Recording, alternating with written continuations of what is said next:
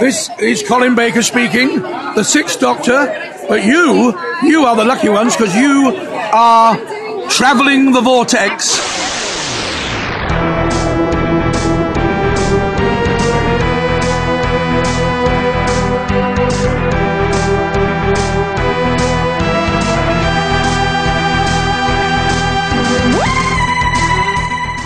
We've joined the Doctor as he travels the vortex and landed episode number 180. I never saw anyone love himself so much for less reason. I'm Keith. I'm Sean. I'm Glenn. How are you guys? Ask me when we're done reviewing the Twin Dilemma. We're in quite the dilemma. I'm exhausted, guys. I did a lot of yard work today, so hopefully we can keep the energy up. But I apologize if we get really boring and stoic. Okay, hold still. Well, thank you. You awake now? Yeah. Plus, I have this huge palm print on the side of my face. Are you saying I have big hands?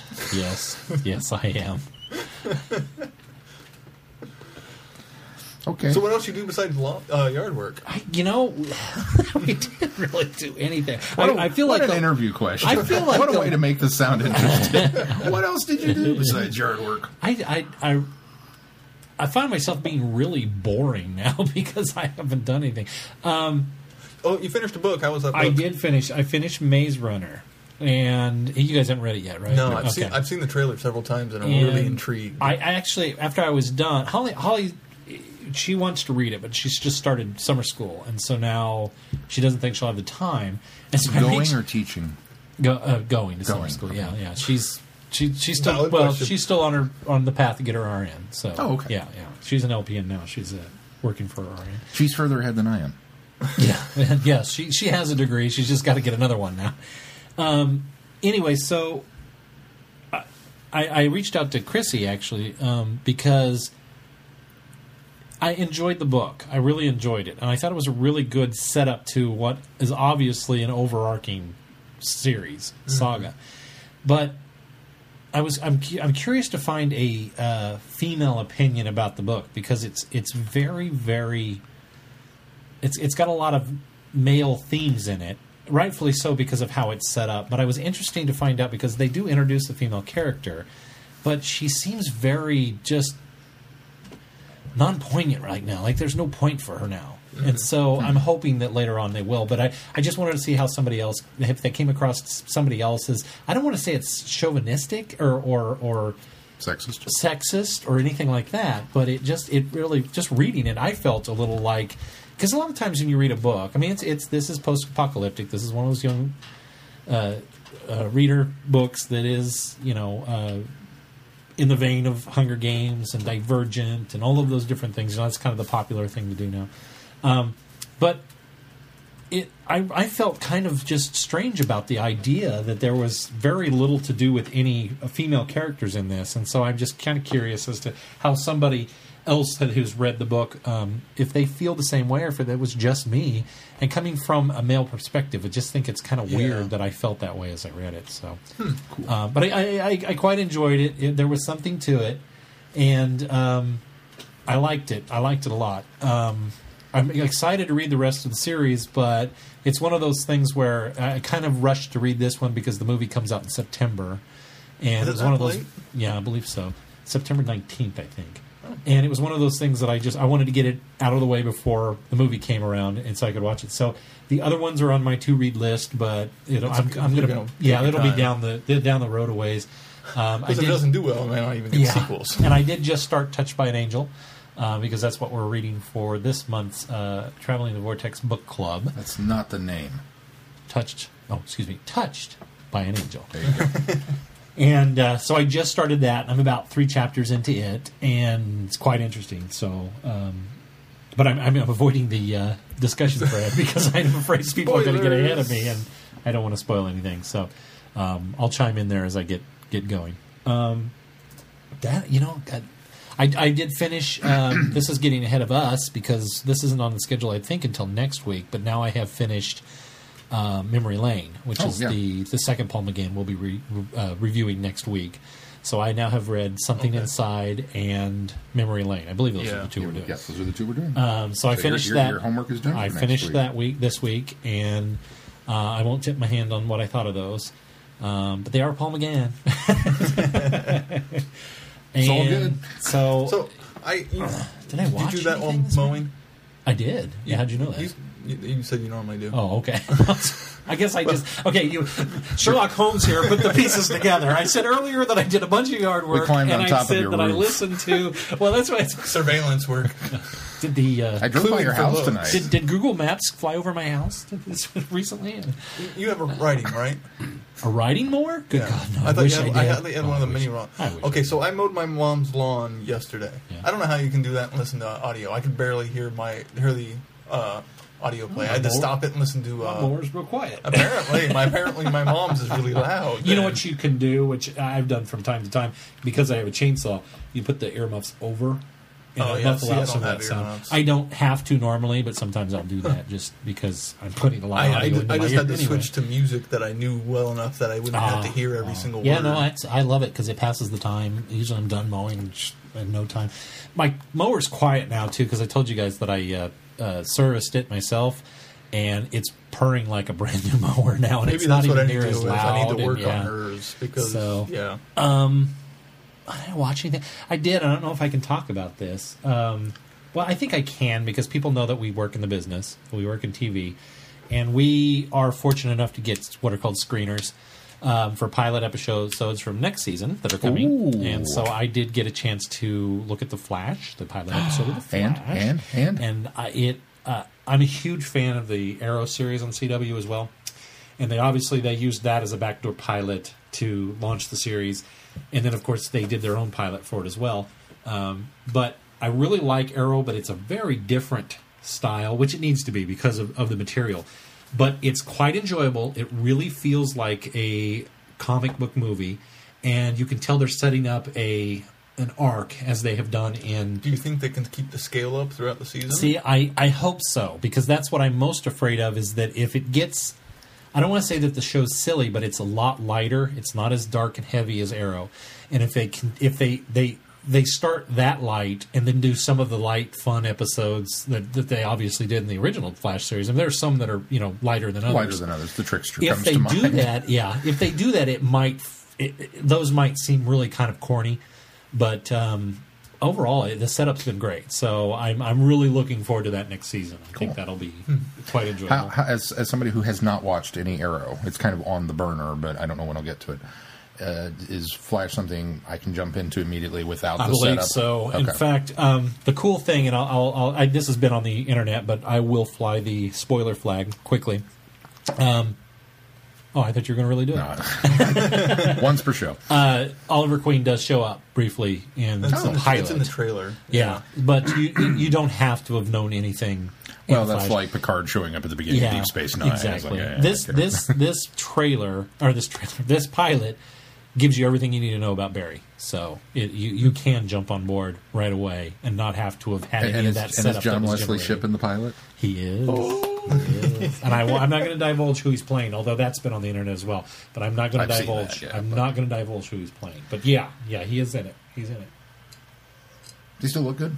I haven't seen him. He looks old, but see, I've seen pictures of him recently on the internet. He doesn't look as old as they made him look in this. Oh, really? Yeah, so So he's. they aged him a little bit. I think they have aged him a bit. Yeah. Interesting. That's it. I didn't watch anything else. Kids have been watching Minecraft videos. Kate, I went out and got Mason a charger because our old battery charger went out, so we're down to one controller. So I went out this weekend and I got him a charger. Part of it is a setup for this week because on Wednesday, hopefully, he's getting his tonsils out. I say hopefully because he ended up with strep again on Friday. Oh no! Yeah. But hopefully he's getting his tonsils out on Wednesday. So I've made him a few concession promises. One was to get him access to another controller so that he and Caitlin and I can play at the same time. Yeah. Another thing was I'm going to buy him a couple of video games that he's been really wanting on there to play because the kid's going to be on bed rest for at least 5 days. And so I wanted to make sure that he doesn't get bored and he has some things to do. So, What's on his list? Comic Jumper. came out 2 years ago. It's by the same guys that did Explosion Man. Oh, I remember seeing trailers You for that. go from comic to the setup's really cool. It's Captain Smiley, I think is the character's name, and he's got a star that's just called Star on his chest. And he's kind of his sidekick. But you go through the first part of the adventure because we've played the demo. You go through the first part of the adventure, and you find out after he thwarts his nemesis named Brad. And his Bradbots, which are these female robots that are just like, they're very Valley Girl, but they're like very menacing as far as they're deadly. At the end, you find out that the comic's been canceled. And so in order to basically raise his appeal, they've created this system so that he can jump from comic book story to comic book story. So there's different styles of comic books that he goes through. So each different level of the game is a different style of comic. That sounds awesome. It's really intriguing, the concept. I mean, you can't play past that first in the demo, but we're pretty excited to Let me know how finally that is. unlock that, play that. He plays the demo all the time. And it's just that one segment, and he plays it over and over and over again. So there's that one. I promised him we'd download a few more skins for his Minecraft characters because he loves that. We got him Spider-Man a couple weeks ago, and he really thoroughly enjoyed that. And he wants the Marvel superheroes, the Avengers pack. Of course. And that's it. I didn't do anything else this week. If I come up with something, I'll mention it. Keith? I started doing the ABCs of TV shows. Jumped on a little late for that. That's been fun so You just far. added one. I just added one. Joined in for Sleeping Beauty with Disney with Friends. Which Yeah, I was apologize for... which was enjoyable. I've had late nights at work this week because of the severe weather on Tuesday. On Wednesday was the That was Stanley hockey. Cup. On Thursday was the NBA playoffs have begun. And so it's been some late nights. Our news has gone on late. Sorry, go ahead and interrupt. Didn't go on late for me, so I got to go No, home. you get out of there right before all the chaos. You got out of there before the chaos on Tuesday. Yeah. In fact, that all hit right in the middle of my show. So I did half a show, and then we went full wall-to-wall coverage for the tornadoes in the northern half Nearly of a our whole viewing hour area. after I had left. Yeah, it really was. A little more than an hour, I think. Well, no, you leave at 9:30. yeah. We start at 10. You leave at 9:35. So. Feeding the dragon. That feeds it for us. You don't have to do anything. I just had to sit there and call emergency management in all those different counties. We got a few people on the phone to do some phoners so that they could kind of relate what was going on out there. Anyway, I'm glad I missed it. Still stealing away from... I didn't remember Sleeping Beauty as well as I thought I did. I must have been really young and the last time I saw it because a lot of it was so new to me. It was okay. No, you're wrong. Technically, it's a great film. Story-wise, it's kind of weak. No. And so good. if you saw Maleficent and liked it, great, but now I have no desire to see it. Really? She's evil. Her name means evil. What else do you need? I don't need anything else from her. Certainly not a weak backstory that... I don't pulls need the her to be teeth. spurned by a man to be evil. Yeah. I've heard the majority of it is weak, too. And All- there's a lot of every single review narration. that I've gotten from people have said it's beautiful to look at, and Angelina Jolie does a great job, That's exactly and the what I heard. plot sucks. That's what I've heard. And that article that I read, that if you read it on my Facebook page that I shared it, I read that, and I knew there were spoilers in it, and I really tried to stop reading it, but the more I read, the angrier I got. And it was just like, I am going to hate watch this movie on Netflix, and I'm not going to pay to see it because I'm so disinterested now. I'm still avoiding spoilers because Caitlin wants to see it so badly that I think I'll take her. Well, Mel was the same way, and I kind of told her a little bit about what was, I didn't spoil anything for her, but I told her about it. And I said, I don't want to ruin it for you because I know that you're really keen to go see it. And she says, well, how about if we go see it at the Dollar Theater instead? And I was like, okay, that's an okay trade-off for me. So, I'd maybe pay $1 or $2 now to yeah. see what they did. Other than that, been But I watching. plan on getting there and going, I've been watching a lot of West Wing, finally into the final season, and playing a lot of Tomb Raider. I'm at least 60% done now. is this the newest? Yeah, the Yeah, newest okay. Tomb Raider. the kind of reboot, and it's The one he phenomenal. told us That's what about you said last last week. week. Yeah. Yeah, and it's phenomenal. I Same mean, one still. the fact that I've gotten Still so here. far in the game since I just started it, a week or two ago, and That's a testament to how much you're yeah, enjoying it. I'm picking. The story is solid. The gameplay is great. The combat mechanics are really. Didn't it win fluid. Game of the Year the year that it came out? I think it did. Well, either that or it depends on who you go with. Didn't they pick, every like- site has different games. of the Isn't year. there like 10 different Game of the Year editions that come out each year? Yeah, pretty much. Games. How were you the game of the year when this guy was the game of the year? Because Last of Us was also Game of the Year that year. So it kind of depends on who, since Tomb Raider is cross-platform. Last of Us was only PS3. You realize that we can just pick a game, call it Game of the Year on this podcast, And it will get a Game of the Year edition. I don't know about if it'll go that far. Oh, but- yeah. Sid Meier's how they do it. Civilization. That's how they do it. That's how they do it. They look. In fact, they're scouring the internet as we How can we do speak. more games? Going, we need to do a Game of the Year. Surely somebody said we were Game of the Year. Trailing the Vortex said we're Game of the Year. Game of the Year. Make more money. Sean Edwards, Fox TV, RoboCop 3, the best RoboCop yet. That's where that came from. Kansas City reviewer. He's on the box. Is that right? Oh, yeah. I could see what if it did win, though. It definitely deserves it. And actually is kind of what I wished Last of Us was more like. Because Last of Us, it's very atmospheric, it's very neat, but the gameplay is very much stealth, and you're scrimping by to get supplies, which you kind of are in Tomb Raider too. But the enemies are so much harder to kill. Like, there are certain ones where they see you and they attack you, you're dead. You don't have a choice. So you have to really be stealthy and sneak around and try to kill all these things. I'm not good at stealth. Yeah, that's the problem. I'm not either. I'm fine in like Tomb Raider, where I initially get the upper hand of maybe a couple headshots, and then everyone's aware of me, and then I have to fight them. It's not picking every single one off stealthily before anybody else sees me, so I die. Yeah. That's where I got into trouble with Last of Us. So Tomb Raider's not like that, so it's awesome. And really, the bow and arrow work is really well done. It's some of the best bow and arrow I've seen in a video game, I think. Granted, I haven't seen all. There was something else. So then it is the best you've seen. Well, no, Last Link's of Us Crossbow Adventure, Game of the Year. Last of Us had some bow and arrow work too. So, and compared to previous bow and arrow work from other Tomb Raider games, If you like that, you should play Minecraft. I'm sorry, I don't think the story's bow and there. arrow. I don't think the story's there for You me. make your own story. You are the story. That was a stretch. He's right. There's bow and arrow in it. But Yeah, if you can get infinity arrows, you're golden. You can beat that Ender Dragon.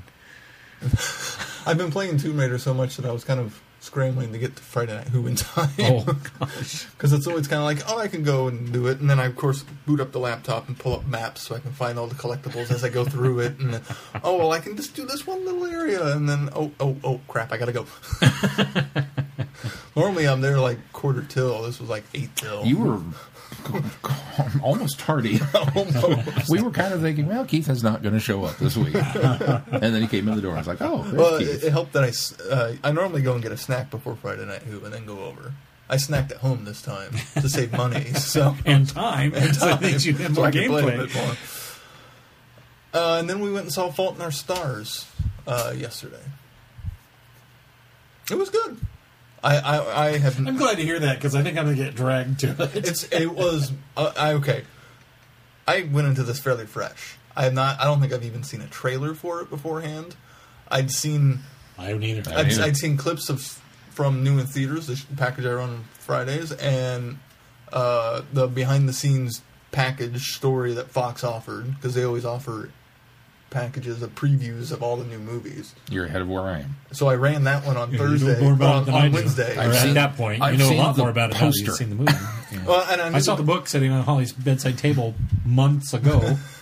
I knew the premise, which is Strangely, I know that too. I don't know why. I don't premise? know the premise. the premise is two kids meet in cancer support and fall in love. Oh, I remember. Yeah, see, everybody- Okay, yeah. I don't know why we know remember this, seeing but we know something this. about that. Yeah. Well, I mean, especially if you see any still don't know images, why you see either. her with the oxygen tube. Somehow I know I mean, that's a that. big part of the movie, so it's kind of obviously somebody's not well in this. Oxygen tube. It's kind of obvious, but I really enjoyed it. Willem Dafoe is in it and did a really good job.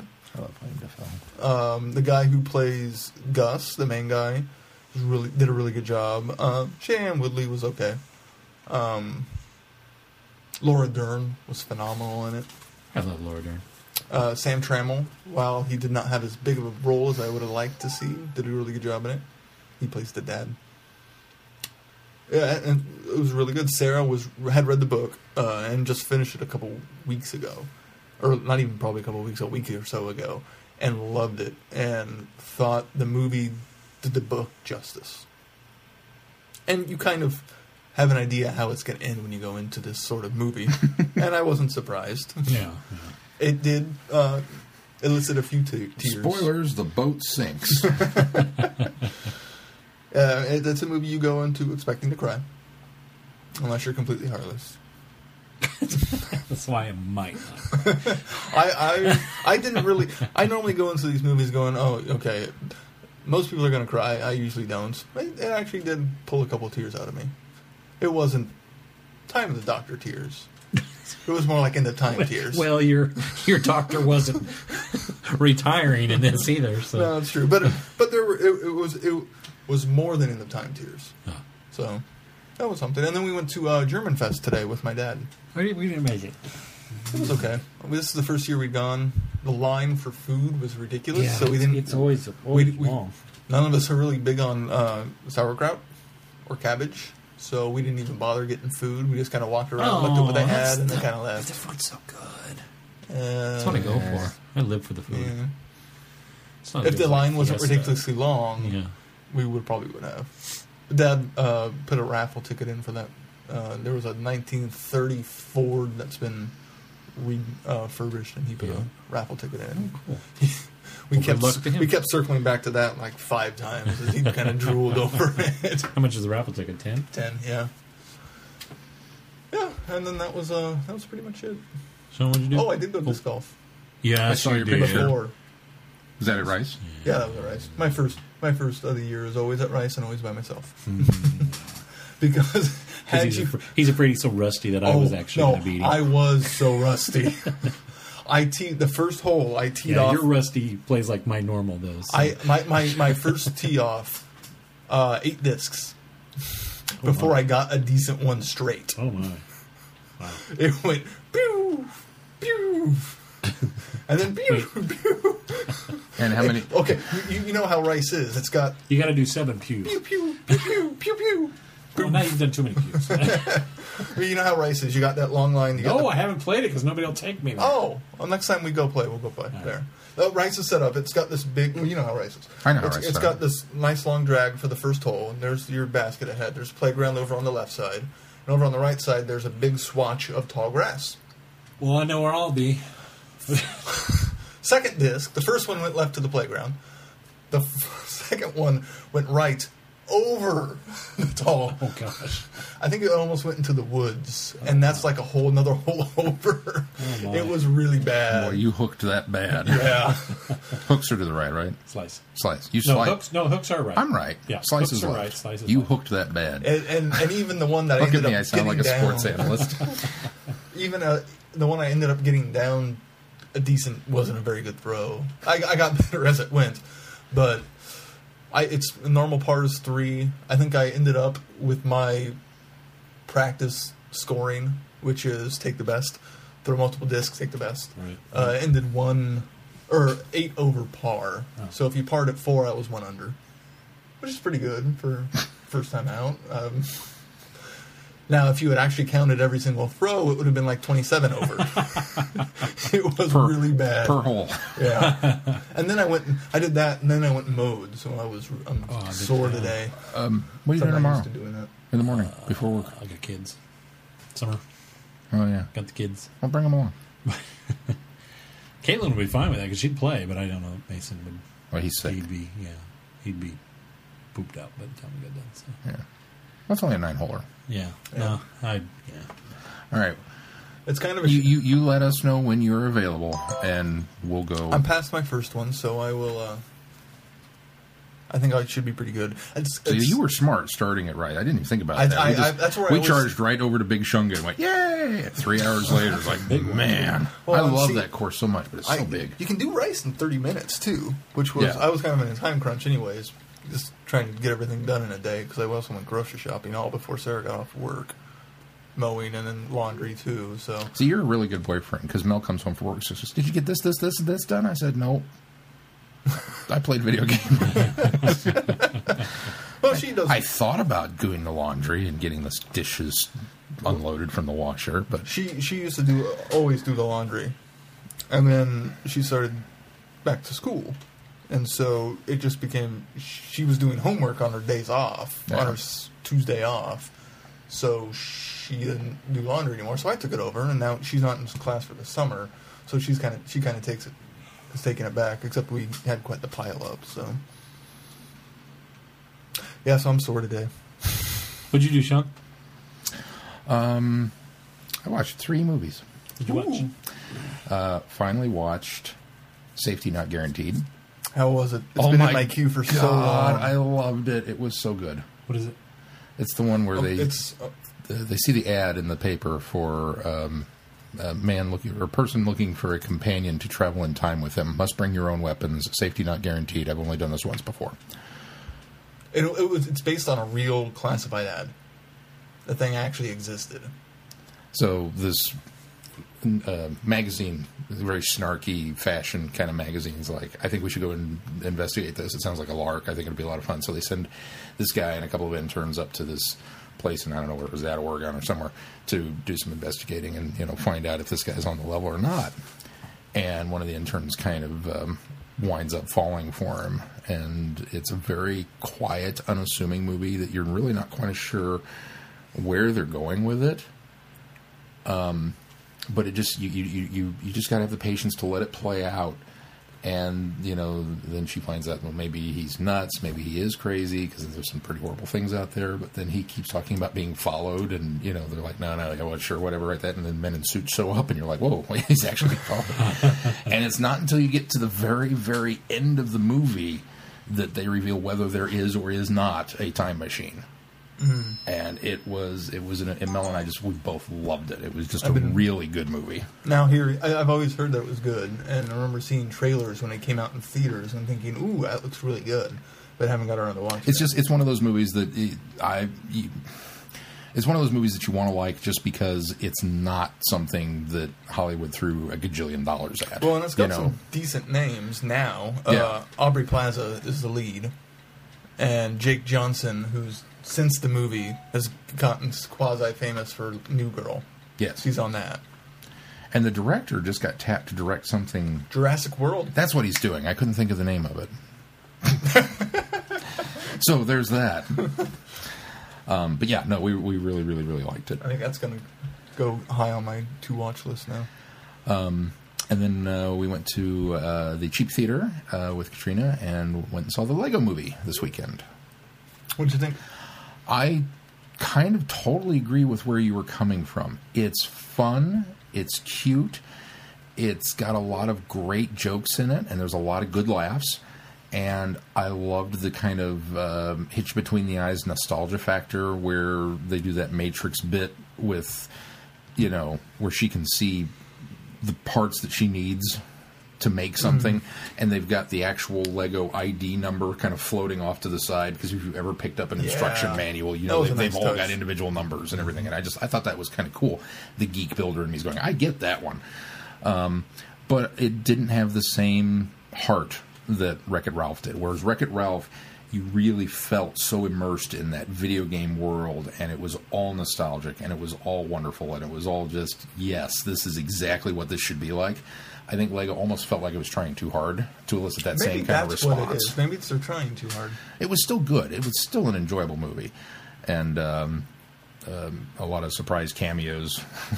The best ever is when, I didn't catch it in all the trailers, when Morgan Freeman's droning on about introducing all the other master builders, and he says 1980-something space guy. who runs around, and if anybody remembers the 1980-something astronaut from the Lego sets, every single one of you had him with a little crack in the middle of his helmet here because the little piece broke that went over his... Yeah, he's got a crack in the middle of his helmet. The helmet doesn't quite come together anymore. And I was like, I got that one, too. So that was cool. Katrina didn't...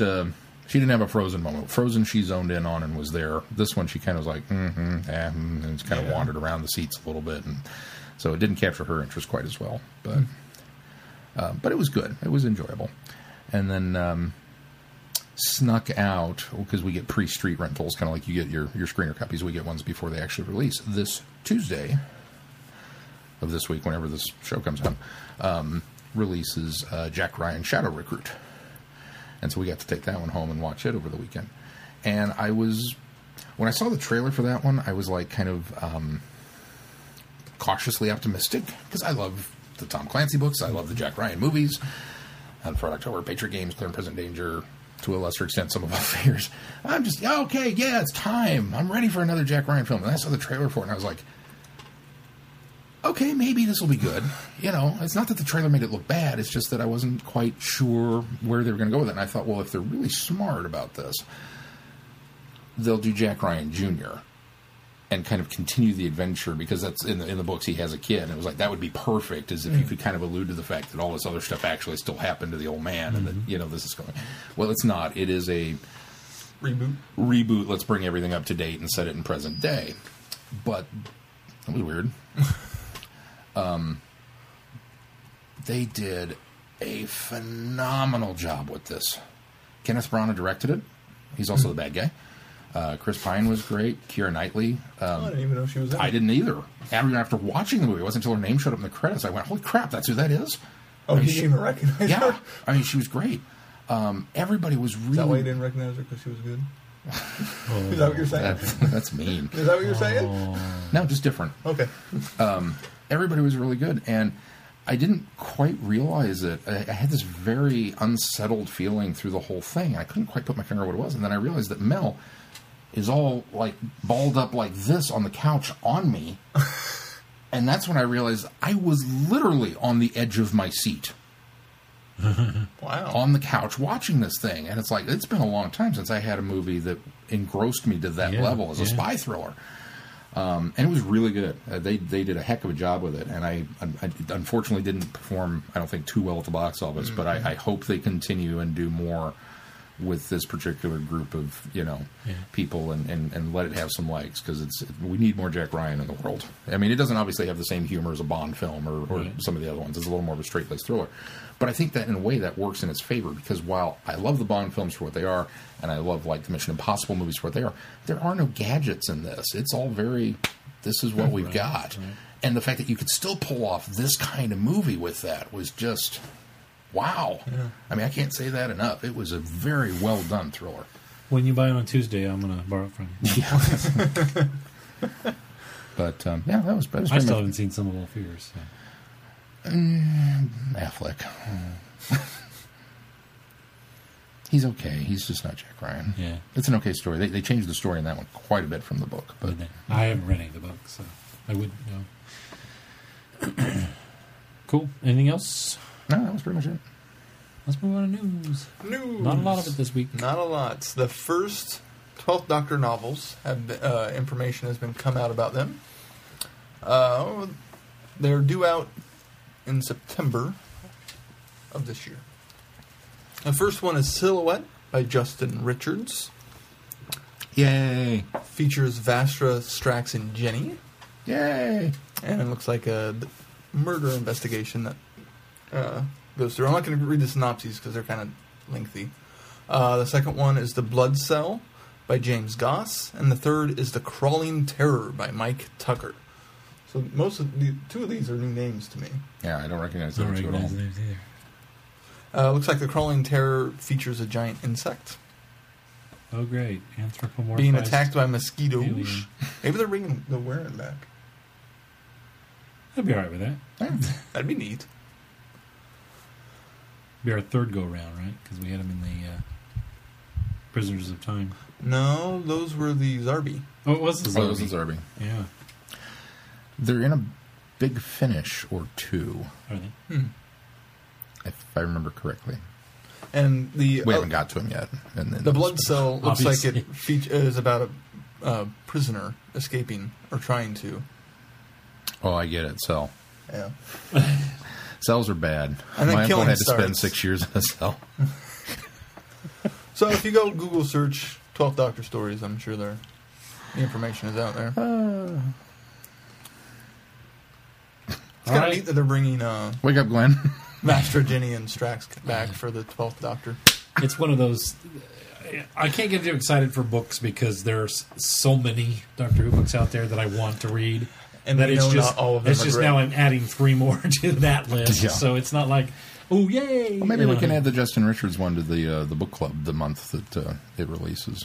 Maybe. We could be current on You'll have to something get with Chrissy and get it on Yeah. the poll. instead of trying to find things that haven't existed for 20 years. We can do something with We've been pretty good. The only one that was tough, I think, for a lot of people was Crooked World. Yeah. Because Earthworld was Earthworld was re-released re-released. last year in the 50th anniversary, and Touched by an Angel is relatively new. Yeah. So. Excuse me, Touched by an Angel. There you go. And then our other bit of news, BBC America has released a still image from the teaser. A still image from the teaser. Way The to be same- behind the curve there, BBC. The 2 This- weeks. This would be the teaser that came out, 2 weeks ago? Yeah, 2 weeks ago. I went and double-checked the date. May 23rd is when the teaser came out.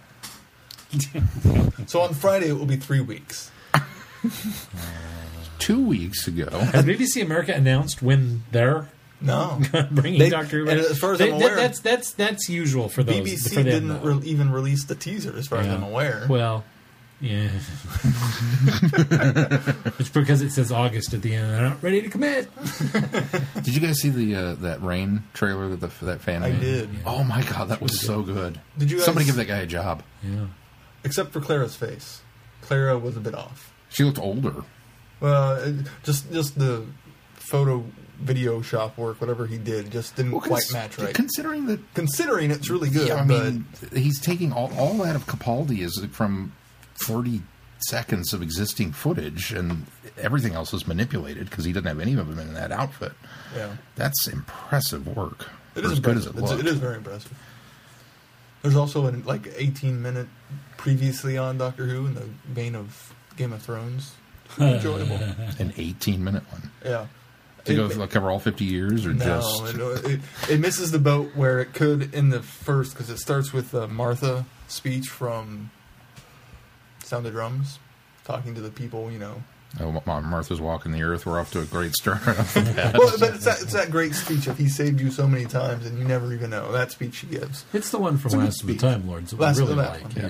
Yeah, we like that speech. Not from the book. Yeah, no, it's a Yeah. good speech, but but I'm it's- so, I will fire. I maybe I need to. Not read when I it. watch Sound of Drums, and That's what Yeah, I'm worried about. Now that is I've I read will- that book, The Story of Martha, I will forever associate Story of Martha with that story, and it could have been really awesome, and they could have started with clips of every single Doctor before starting with Eccleston, before going into the story so far. But they only did 8 from Night of the Doctor, and a short clip of War Doctor, then 9. and then 9. Well, and then they did 9, 10, 11, and then they Sure. went into the story as the rest of the speech. But it was kind of a missed opportunity. The rest of it's really neat. It's really good. That solidifies my comments that Doctor Who the movie is the gateway to the new series. It's not a classic episode; it is a new series episode. It's the first of the new series episodes. Even though it wasn't a clip Would have been from- better if they'd used a clip from the movie, though. Yeah. But they're using that Doctor. So And it really does a good job of boiling down the main story without a lot of the subplots of the seasons. Like the whole Rose and Doctor romance isn't even mentioned in the entire trailer. yay! Yeah, Oh which wait, was kind of I'm nice. sorry. It's kind of like, oh yeah, there was that bigger issue with the Daleks and the Cybermen. Such a good story. All right, shall we move on to feedback? Yes. Yes. First up is Bobby. Bobby writes, long-time listener, first-time caller. But she wrote, "Hey guys, I want to thank Keith." You're welcome. Well, that was great, Bobby. Thanks so much. I want to thank Keith. I thought it was my destiny to be the only member of Who fandom family to not get orgasmic over K's of Adrazzani. I'm happy to find out that I'm not alone. It's a great story, yes, but not the best. It's not even in my top 10. Although, admittedly, I haven't seen every story, so my list isn't complete. I also wouldn't show Blink to someone who's not watched the show before, but only because my experience has shown that Midnight is a better hook. Ooh, that is a good one. That would be. Something I've been wondering. The sci-fi show Heroes of Cosplay was in your area last season and showed a group of women as the 11 Doctors. Do you know these ladies? Have a wonderful weekend, guys. Keep up the great work. Hugs, Bobby. We do know most of them, at least. In fact, we shared a booth that year that they were filmed for that. Yeah. They're part of the Kansas City Time Lord Society. And they cosplay as the most of them are there are like 3 or 4 that are kind of the main people in charge of KC Time Lord Society, and then they pulled in everyone else to do the rest of the Fem Doctors. Right. And I never saw the episode, but from what I understand, it kind of painted them in a negative light, and they're not. They're not like that at all. I watched the episode because I was curious. It's wrestling. It was played for drama. Yeah. It was played for drama, but it could have been much worse. Let's just say that. I see. It, understandably, from their perspective and hearing it from them, it was played up and really out of context. And yes, it is out of context, but it's not as big of a part as it seems. I see. It's a smaller part of the episode. Yeah. But they're lovely ladies, all of them. them. They're very nice. I commend them for their ability to do. Tina was on my panel with John That's Adams. That's right. She was one of them. And you can find them on Facebook on the Kansas City Time Lord Society, if I'm not mistaken. So, Absolutely.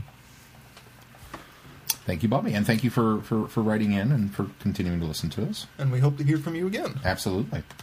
Up next is Allison. Allison writes, feedback submitted. It's been a long time since I commented. Several months back, I asked you at what point watching Doctor Who became fun rather than like homework. I believe you said that for some people, a certain episode would turn a switch. Or I may have heard that somewhere else. I forget. We'll take claim of it. I think we did say that. Either way, I found the switch. I watched City of Death and absolutely adored it. It was the first classic Doctor episode that I plan on buying the DVD to watch the extras. It's also cemented Tom as my favorite classic Doctor, and since then I'm enjoying other classic episodes a lot more. Well, that's one of my favorites, and Tom is Shauna, my Doctor. So yay, double bonus. And the extras on that disc are very good. There's some really good ones on there. Some comments about some recent episodes that I've listened to. I'm behind. The Mutants was a lot of fun. It reminded me of the Lazarus Experiment. Plot-wise, it's entirely different, but in both cases, there was something in the DNA of the person that turned them into a bug-like creature. I never thought about that. Yeah, that's a good point. Makes me like Lazarus less. Hey, just ripping off the Mutants. War Machines was great. I thought Ben and Polly got a strong introduction. I liked them a lot more in this episode than I did in 10th Planet. I wish we'd gotten to know Dodo more. Too bad she went extinct so quickly. Image of the Findle was a blah episode. It was my first Leela episode, and I get a kick out of her. My favorite part of the episode was seeing Sherlock's mum. Well, that and the fabulously bad worm monster costume. It was even funnier than the mutant ants. My favorite, though, is still the Loch Ness monster from Terror of the Zygons. It's tough to top the Loch Ness monster. I thoroughly like Image of the Findle, but I can see the points. Yeah. I then watched The Sunmakers right now, and I think it has a stronger plot than Findle. I would agree with that. I've been following along the Doctor Who podcast series of Regeneration episodes. I enjoyed Planet of the Spiders. Logopolis was too weak. Oh, I'm sorry, it was too slow. We won't talk much about that. Caves of Androzani. Thoughts are leaking in. Yeah, Caves of Androzani is good, of course. I love the complexity of Sherazek. I want to say Sherazek every time. Sherazek. Although I thought the regeneration was a little hokey. Time in the Rani was hilarious, although not in the way the show intended to be. Sherlock's mum again. I still need to watch War Games and Twin Dilemma. I'm nervous about Twin Dilemma. Oh, be nervous about Twin Dilemma. I was surprised to see the Doctor help Stale kill himself in the Image of the Findle, but it's actually a plot element I liked. I enjoy seeing the darker side of the Doctor. It makes him a more layered character. It's one of the reasons I really like the endings of Family of Blood and Dinosaurs on a Spaceship. It's also why I was a little disappointed to see the Doctor save Gallifrey in Day of the Doctor, although I appreciate why it was done. I enjoy the contrast of the Doctor as both savior and destroyer of worlds. I thought it was genius of Russell T. Davies to create the idea of the Doctor destroying Gallifrey in a desperate act. Another fun note, after the fancy computer on War Machines, I asked Siri to calculate the square root of 9, and she did so immediately. This has been a long email, but I'm excited to have someone to share my newfound enjoyment of Classic Who with.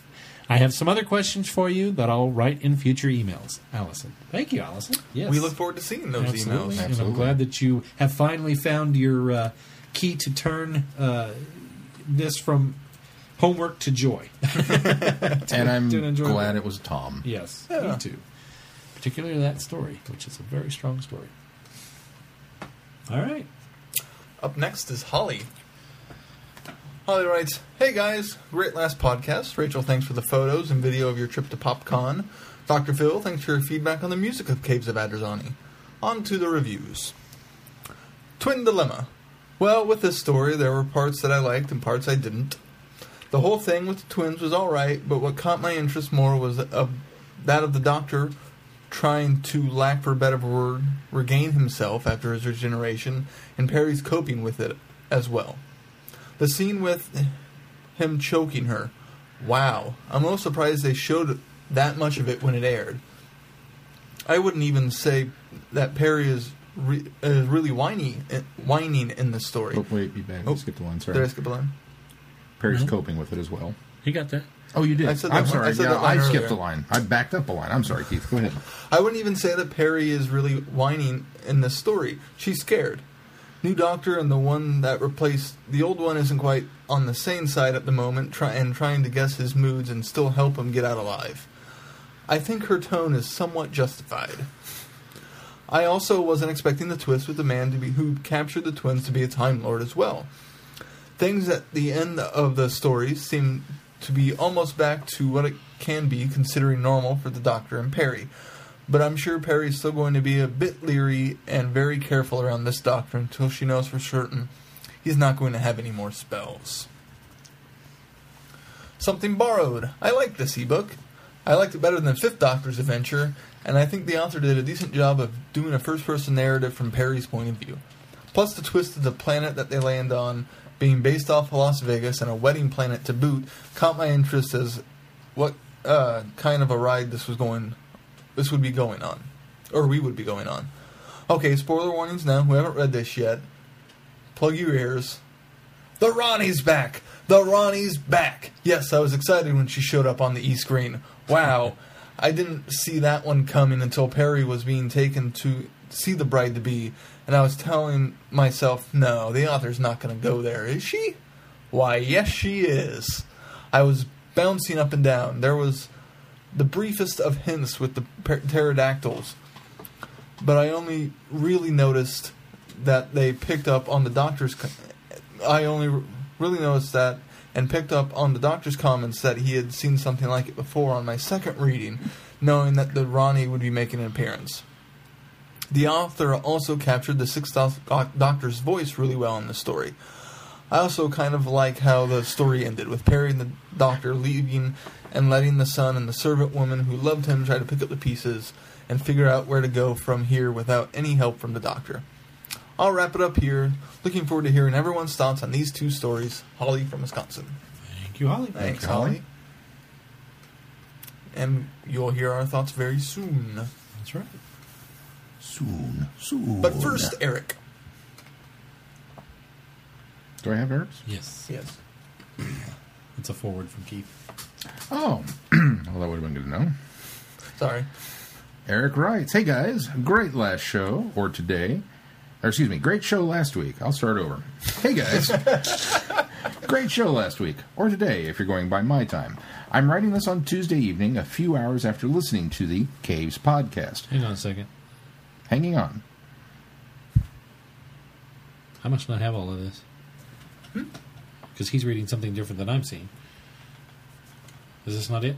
Nope, that's not it. That's last week's. Oh, never mind. Sorry. That one. It's the other forward from Keith. That's what I get for reading along. We're having issues with that tonight, aren't we? Start over. I'm sorry, Eric. Hey guys, great show last week. Or today, if you're going by my time.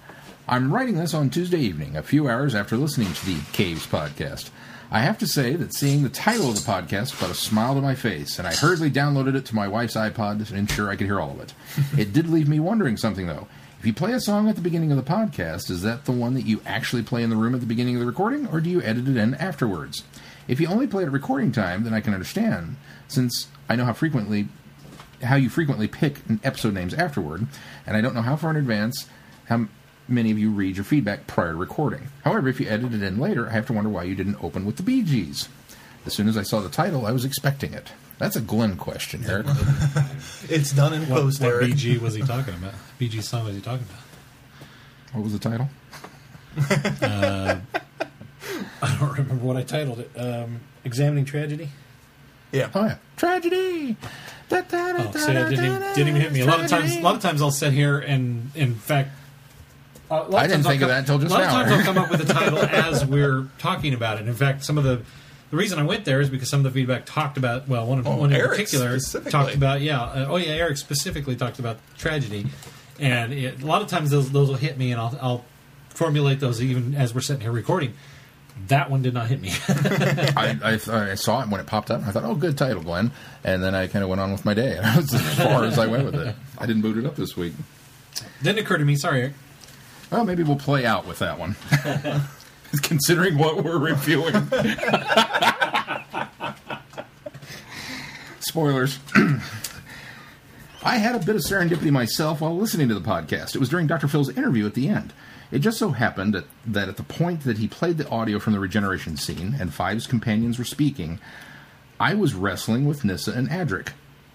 Yes, you read that right. You see, my family has a very small farm. And on that farm we have some goats. E-I-E-I-O. Dairy goat. He did that, not me. This is all Eric's humor here. Dairy goats, to be precise. And one of the things that dairy goat farmers often do is give all the kids born in a year a naming theme. Often farmers are boring and just use the names starting letter for each kid's name and go through all over the alphabet over the years. As I said, we find it boring. We've used spices, rocks, mathematicians, guitarists, and constellations over the previous years. This year, we have companions. The first two born, twins are fairly common for goats, certainly no dilemma, were named Nissa and Rose. Rose we've had since our parting of the ways. Rose and we have had our parting of the ways if we have sold her to another family. She thought it was the end of the world. Doomsday even. I see where this is going. The next two were buck kids that are too closely related to our herd to keep. They might end up as dinner or spun out to another farm, and they are Adric and Harkness. The last doe to give birth this year had one of each, before escaping just under a week later to forage in the woods and die of bloat. We have to bottle feed her kids, who quite savagely jump on us and bite at our fingers and knees because they are rather confused about what does or does not have milk in it. The doe is Leela, and the buck, who is not related to the rest of the herd, should make good breeding stock for years to come, is Brigadier. Just so you know, I tried downloading through iTunes after listening, and it did force me to use the podcast app. I had to re-download it as I had deleted it for being a piece of junk that I had suspected was causing my iPad to have memory problems. Upon downloading it, I found that it had apparently been updated, did not freeze, and allowed me to download the podcast and play it with no trouble. Yay. Problem solved. I'm glad my Shakespeare joke was appreciated. Hopefully Keith will get it by the time this is read at the recording time. I have to say that I don't remember a whole lot about the Twin Dilemma, and I don't really have any way of seeing it as it's not on Amazon Prime, and I have no way of getting it on DVD. I do remember hating it, though. The week before, I watched my doctor leave in a deeply moving story, nobly sacrificing himself for his newest companion, only to have him replaced by an excuse me, an arrogant prick that insulted the very memory of his previous incarnation. A week later, I got a doctor that was not only an arrogant prick, but a murderous psychopath to boot. That was it. I was done. At least until they switched to a different doctor, that is. I think I picked up again near the end of Trial. Mind Warp, I think. Just because I didn't want to miss any more than I had to. These days, I feel bad for how... Given up entirely. If I'd have watched Twin and then didn't pick up again until Mind Warp, I'd have said, okay, I'm done with this. I'm so done. These days, I feel bad for how dismissive I was of Colin Baker. I'm thinking of trying to talk my library into getting some Big Finish subscriptions, as I can't really afford them on my own. That would help remedy my teenage mistake and let me experience some more Paul McGann to boot. I don't suppose you guys could recommend some subscription periods that are particularly good and would be fine jumping on places for new listeners, would you? Subscriptions would probably make the most sense for a library, and if I'm successful, I might only be able to get them to buy them once. Well, that's it. Keep up the great work. Eric. I'm not sure how the subscription stuff works. I'll be honest, I don't know. I don't either because I buy them as we go. So because they're available on the website still, and you can just download them individually. So I've never subscribed. As far as starting Subscribers places... get more. Subscribers do Big get more. Big Finish. we should probably look into that. I've heard Nick Briggs say that a lot. As far as starting places, I mean, obviously, any of the Paul McGanns minus the Divergent Universe we're big fans of. Well, there was some good Divergent in there. It just, I was glad to get out of that overarching story. But you kind of do need to start with... it's hard to jump into Paul, I think, after the first story. Maybe a little bit... You can maybe jump in later, but Charlie kind of has that arc. Yeah, Charlie does have an arc. But I think you're all right early on. Because they briefly mention it, but I don't think it was until... I don't think it was until we got to Zagreus. Well, Neverland, that we really got the big chunk of what was going on and the ramifications of what he'd done, taken her out of time and whatnot. I suppose, Eric, the best way to look at it is anything after he gets out of bed. For the most part, any out. of the television companions are probably going to be standalone stories that you could pick and choose, whatever you were interested in. Now, so any 5th, of the, 6th, 7th Doctor. Well, not necessarily. Any of the television companions.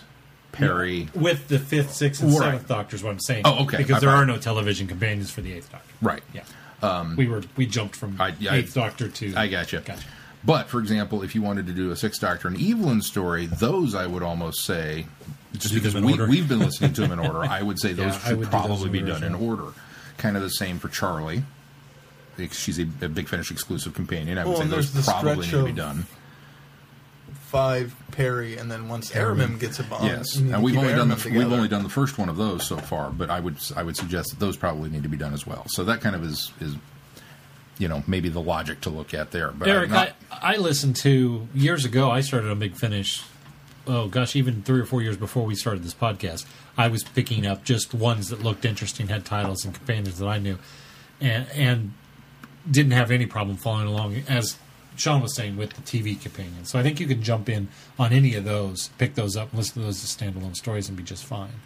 But as Sean was alluding to, the ones that are like, well, 8th Doctor, I think I'd go with 8th Doctor from the beginning and just go through no matter who, where you're at. Same thing with... And you've heard me say before that you get introduced to her. Even though these two guys haven't got to him yet, but any of the 8th Doctor audio adventures that are specifically 8th Doctor audio adventures, you can't go wrong with those. Just say, here, get these 4 seasons and go. Yeah. So it looks like I'm just looking at the Big Finish website, and there's a variety of subscriptions you can do.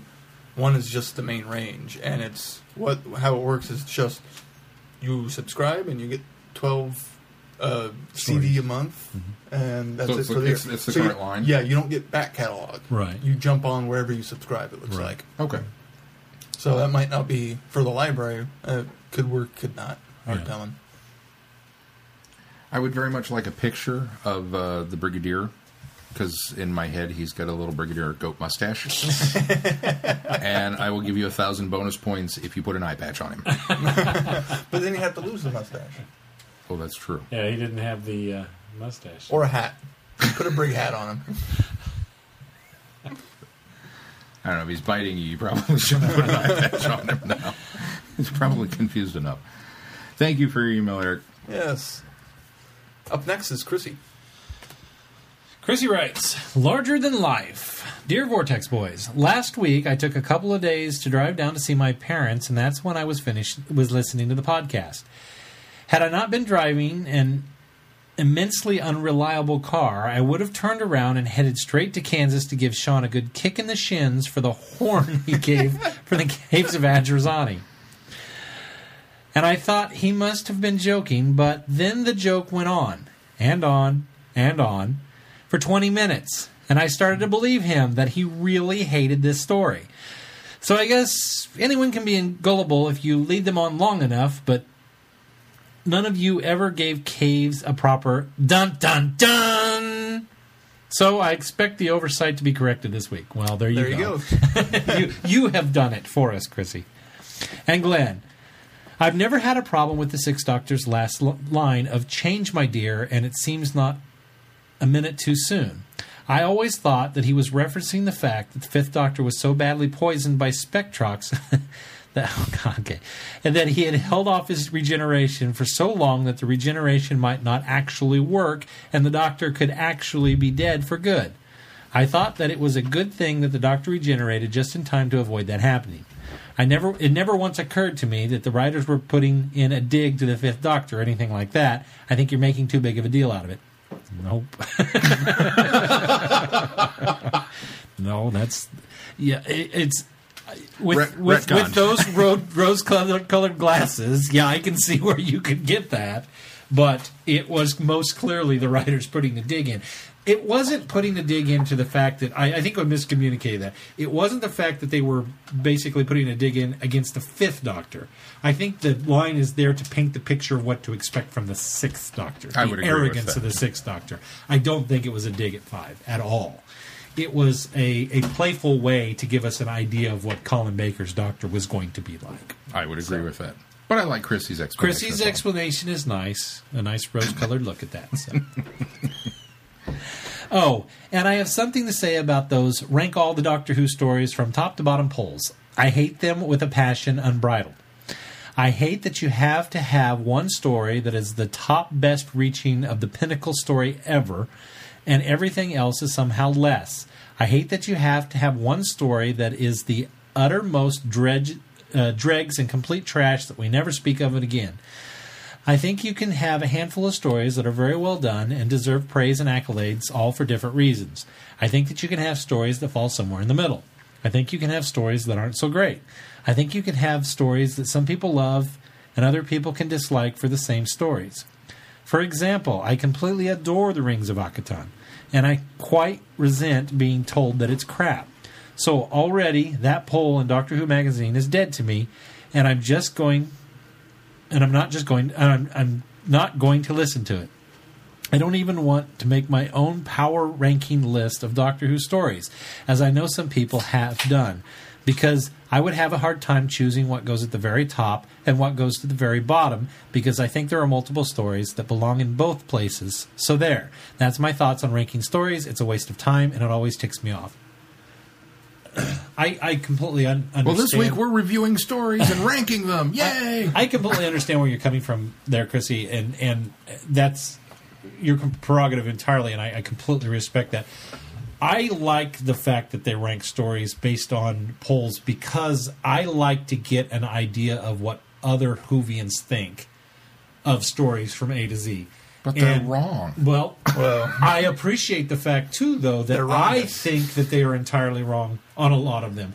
Now, I find myself, I try not to be influenced by polls whatsoever. So it's strange that I find myself agreeing most of the time with polls. In fact, the top 5 on that list were my top 5 polls. It's not going to be everybody's top 5 or top 5 stories. But they end up being mine. Even in the same order? And Twin Dilemma... They weren't in the same order. Okay. And Twin Dilemma was at the very last was where I play it. Now, I come down on the side with Chrissy on the Rings of Akhaton. It was ranked way too far down for me. I mean, it was near the bottom. It was in like the lower 5, wasn't it? Yeah. And if not the second to last. And I totally disagree with that because I adore that story.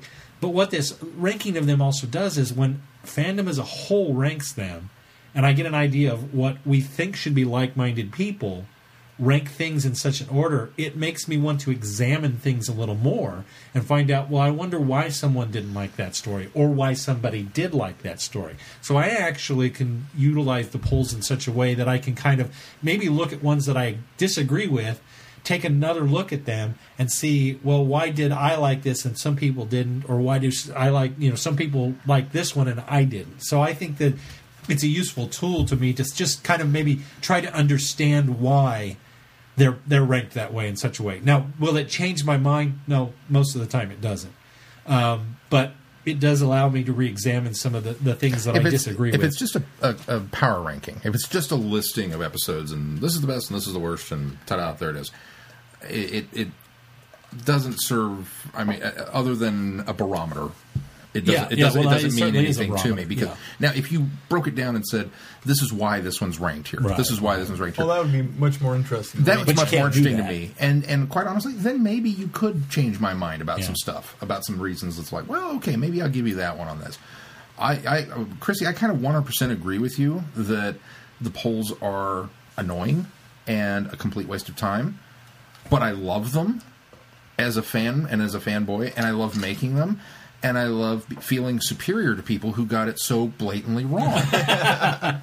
That's what I like about them. I look at all these polls. Oh, who's the best James Bond? Oh, you guys are all idiots. And and I move on with my day, and I feel good about myself. I can see that. I think I'm more in line with Chrissy. The fact that groups, yes, individual ranking, I don't know. I couldn't individually rank stories. If I sit down, I can generally say if you say this or this, I could do that, but. I think it would take me a while, but I could sit down and rank all the stories. I don't know if I could. It would take weeks, but I could do it. I'd feel obligated to go back and rewatch them all to make sure I remember it correctly. Well, I think so too. But and that would take years. And I guarantee you, the people who put this list together did not go back and that's rewatch. That's just it, though. I think I could sit down and rank them, and then would intrigue me to go, okay, now I'm going to go through this list, and things might change. Yeah. But I think I could sit down and rank them just from memory, and then go, okay. Because I did a top 10 of like my top 10 favorite movies. These are my absolute mine not best, not good, not big quality. We're always fluctuating. But that's just it. These are my top 10 favorites, and I ranked them all out. And then I went back and watched one of them and went, how did I have that one at number 6? That's totally a better movie. That should go up at number 4. And then I'd rewatch number 4 and go, well, maybe that one should be down at number 9. And then watch number 10 and go, wow, this shouldn't even be in my top 10. So it's a constant state of flux. Yeah. All right. Okay, time for reviews. The Twin Dilemma. I had heard how eye-bleedingly bad this story was before I'd even seen the moment of Colin Baker on the screen, and I was dreading watching it. So I started The Sixth Doctor with Vengeance on Varos. Much better story. Because someone told me it was good, and I kind of went from there. When I finally got around to The Twin Dilemma, I'd seen a chunk of The Sixth Doctor, and I believe I'd listened to some Big Finish as well.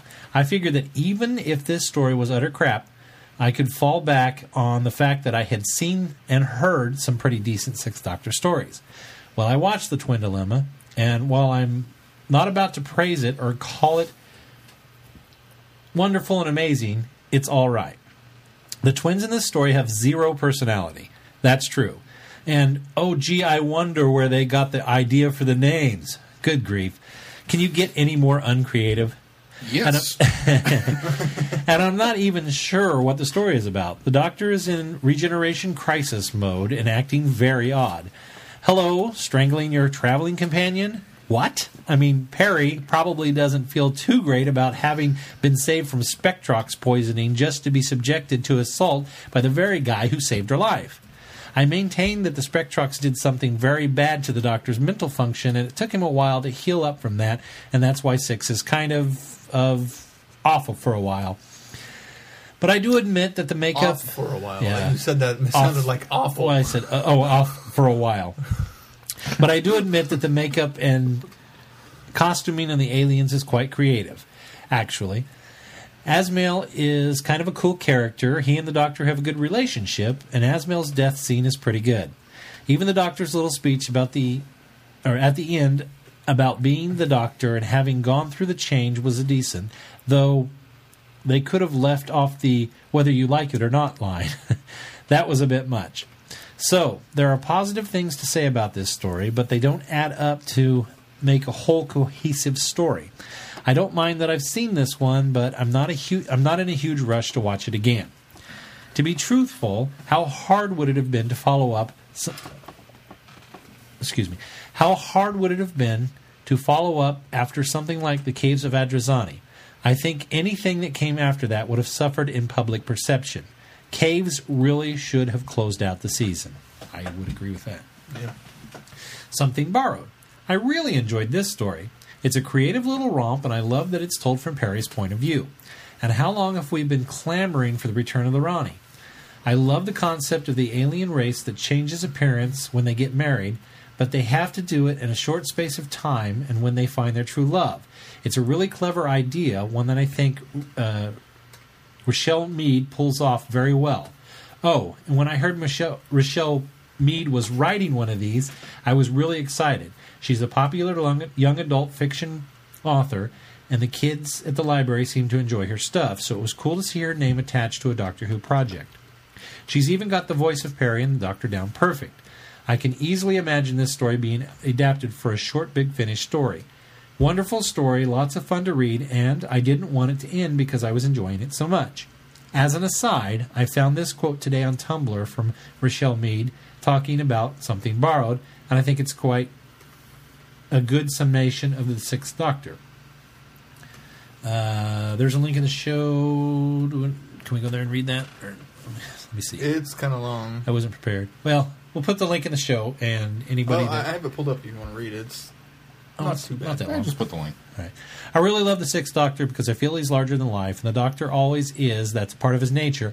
But I just feel that Colin Baker really nails that. Everything about him on screen just draws you in.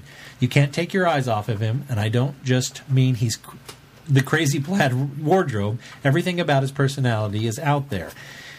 He's brash. He's real sharp-witted. He makes these jokes that you almost feel bad sometimes for poor Perry, who loves him anyway, and we do too. He's also got the darker streak than some of the other Doctors, and it doesn't take away from his heroism and doing what's right, but he's got these moments, these doubts that nag him. In some of the episodes, you see these moments where he's forced to look at himself, and he questions himself, but in the end, he never questions what his path and what he has to do. That was the quote from Rochelle Mead. I'm glad I read the quote because I wholeheartedly agree with her, 100%. Then there's a clip, the video comes worth the watch. We'll put that in the show notes.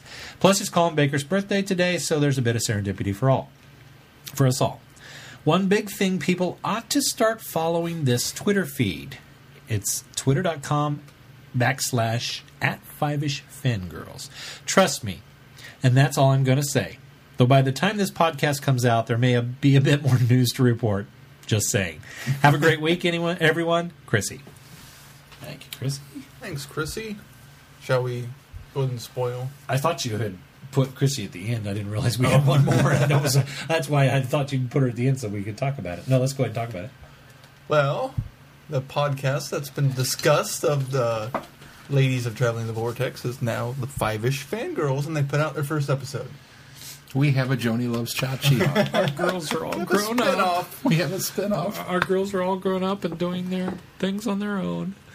We have a spinoff, which is totally awesome, and we have all listened to it, and we think you ladies did a fantastic job. Really enjoyable. And right now it's 40 minutes, which clocks in about a third of any of our leads. I think we started that too. I don't think we started 40, but I think we hit Pretty around close an to hour. an hour. Yeah. Good on you, girls, and the best of luck in your endeavor, because I think you guys got a real good thing going, and I thoroughly enjoyed the first episode. Even though I notice a lot of the episode is, first of all, how you came to do this, which has a lot to do with us, and then the middle part of the episode is you introducing yourselves and talking about yourselves, and I already know you, all of you, mostly. I did learn a few new nuggets about a few of you. What just occurred to me tonight when I was listening is I realized there were two voices on there I have never heard. I have never heard Holly from Wisconsin, and I've never heard Brittany speak, because all the other gals had either sent in audio feedback or had I think Rachel has her. Well, she's She has sent a audio. vlog. She's sent in audio feedback as well. But yeah, she's got her vlog. Michelle obviously recorded with Sean and Mel when they went to Galley. Galley. Thank you. I met Chrissy in person at Galley. So yeah, it was just interesting because it occurred to me that I've corresponded with you all over the internet, but I had never heard those two girls' voices. So that was intriguing to me. I'm looking forward to a lot more from them, more episodes, and it will definitely be a must listen to as soon as they come out. I enjoyed it immensely. I was kind of with you. I was like, who are these other people? Oh, I know. Well, no, I don't know who that is. I think I know who that is. So that was fun, and I'm very much looking forward to more from them and more insights and more wonderful things. And I think it's a good thing. And I think there's not enough ladies' voices in the fandoms that we're all part of. I agree. And so. Change, not a moment too soon. Actual voices, because I think there's quite a voice out there. It's just we don't hear a lot of podcasts as far as the fandom well, goes. podcasting tends to be a boys' club. Yeah. It's kind of an unfortunate truth that it does. And let's be honest, the fandoms that we certainly fall into, whether it's Doctor Who or James Bond or Muppets or whatever, tend to, for whatever reason, Wow, seem... that was an eclectic spread of fandoms there. Well, tangents like we do, but it tends to skew male. It seems like that. And obviously, there are female fans out there. I'm not saying that they're not, and I'm not saying that they're in the minority. It just appears that way. Well, at times, yeah, so. I think you're right. I think it's less noticeable now than it was even 5 or 10 years ago. Yeah. Agreed. Or when I was a kid, when I knew one girl that read comic books, and that was it. I didn't know anybody else, any other females that were in any of the fandoms that I was into. So. But yes, congratulations on your first episode, and we're excited to hear more. While we're doing a bit of promoting, I forgot to mention Flicks with Friends and what we did this week. Let's hang on just a second. Before you do that, I closed out my thing. It's the Five-ish Fangirls Podcast. Is it podcast? .blogspot.com. And that'll get you to everything you need to know about them. You can find their Twitter handle on there. You can find their Facebook page on there. You can find their Tumblr blog on there. You can find all of their individual contact information on Twitter. And I think now that it occurs to me, I don't think I saw feedback. There's an email listed. There is an email, okay. Yeah, so that you can email. So you can get there by that address, and I will also have a link in the show notes. Sorry, Keith, go ahead. We're just going to be doing Battle for the Planet of the Apes on Tuesday, June 10th at 11:30 p.m. Central Daylight Time. All right. That's this Tuesday. And we have one more bit of feedback. Yes, we do. Speaking of another member of the Five-ish Fangirls. Rachel. She writes in comment question, "Hello, Vortex Gang. Well, the time has finally come to discuss the Sixth Doctor's first story, The Twin Dilemma. As we all know, the Sixth Doctor is my doctor. By the way, a very happy birthday to Colin Baker. But when I originally saw this story, my attitude was completely different.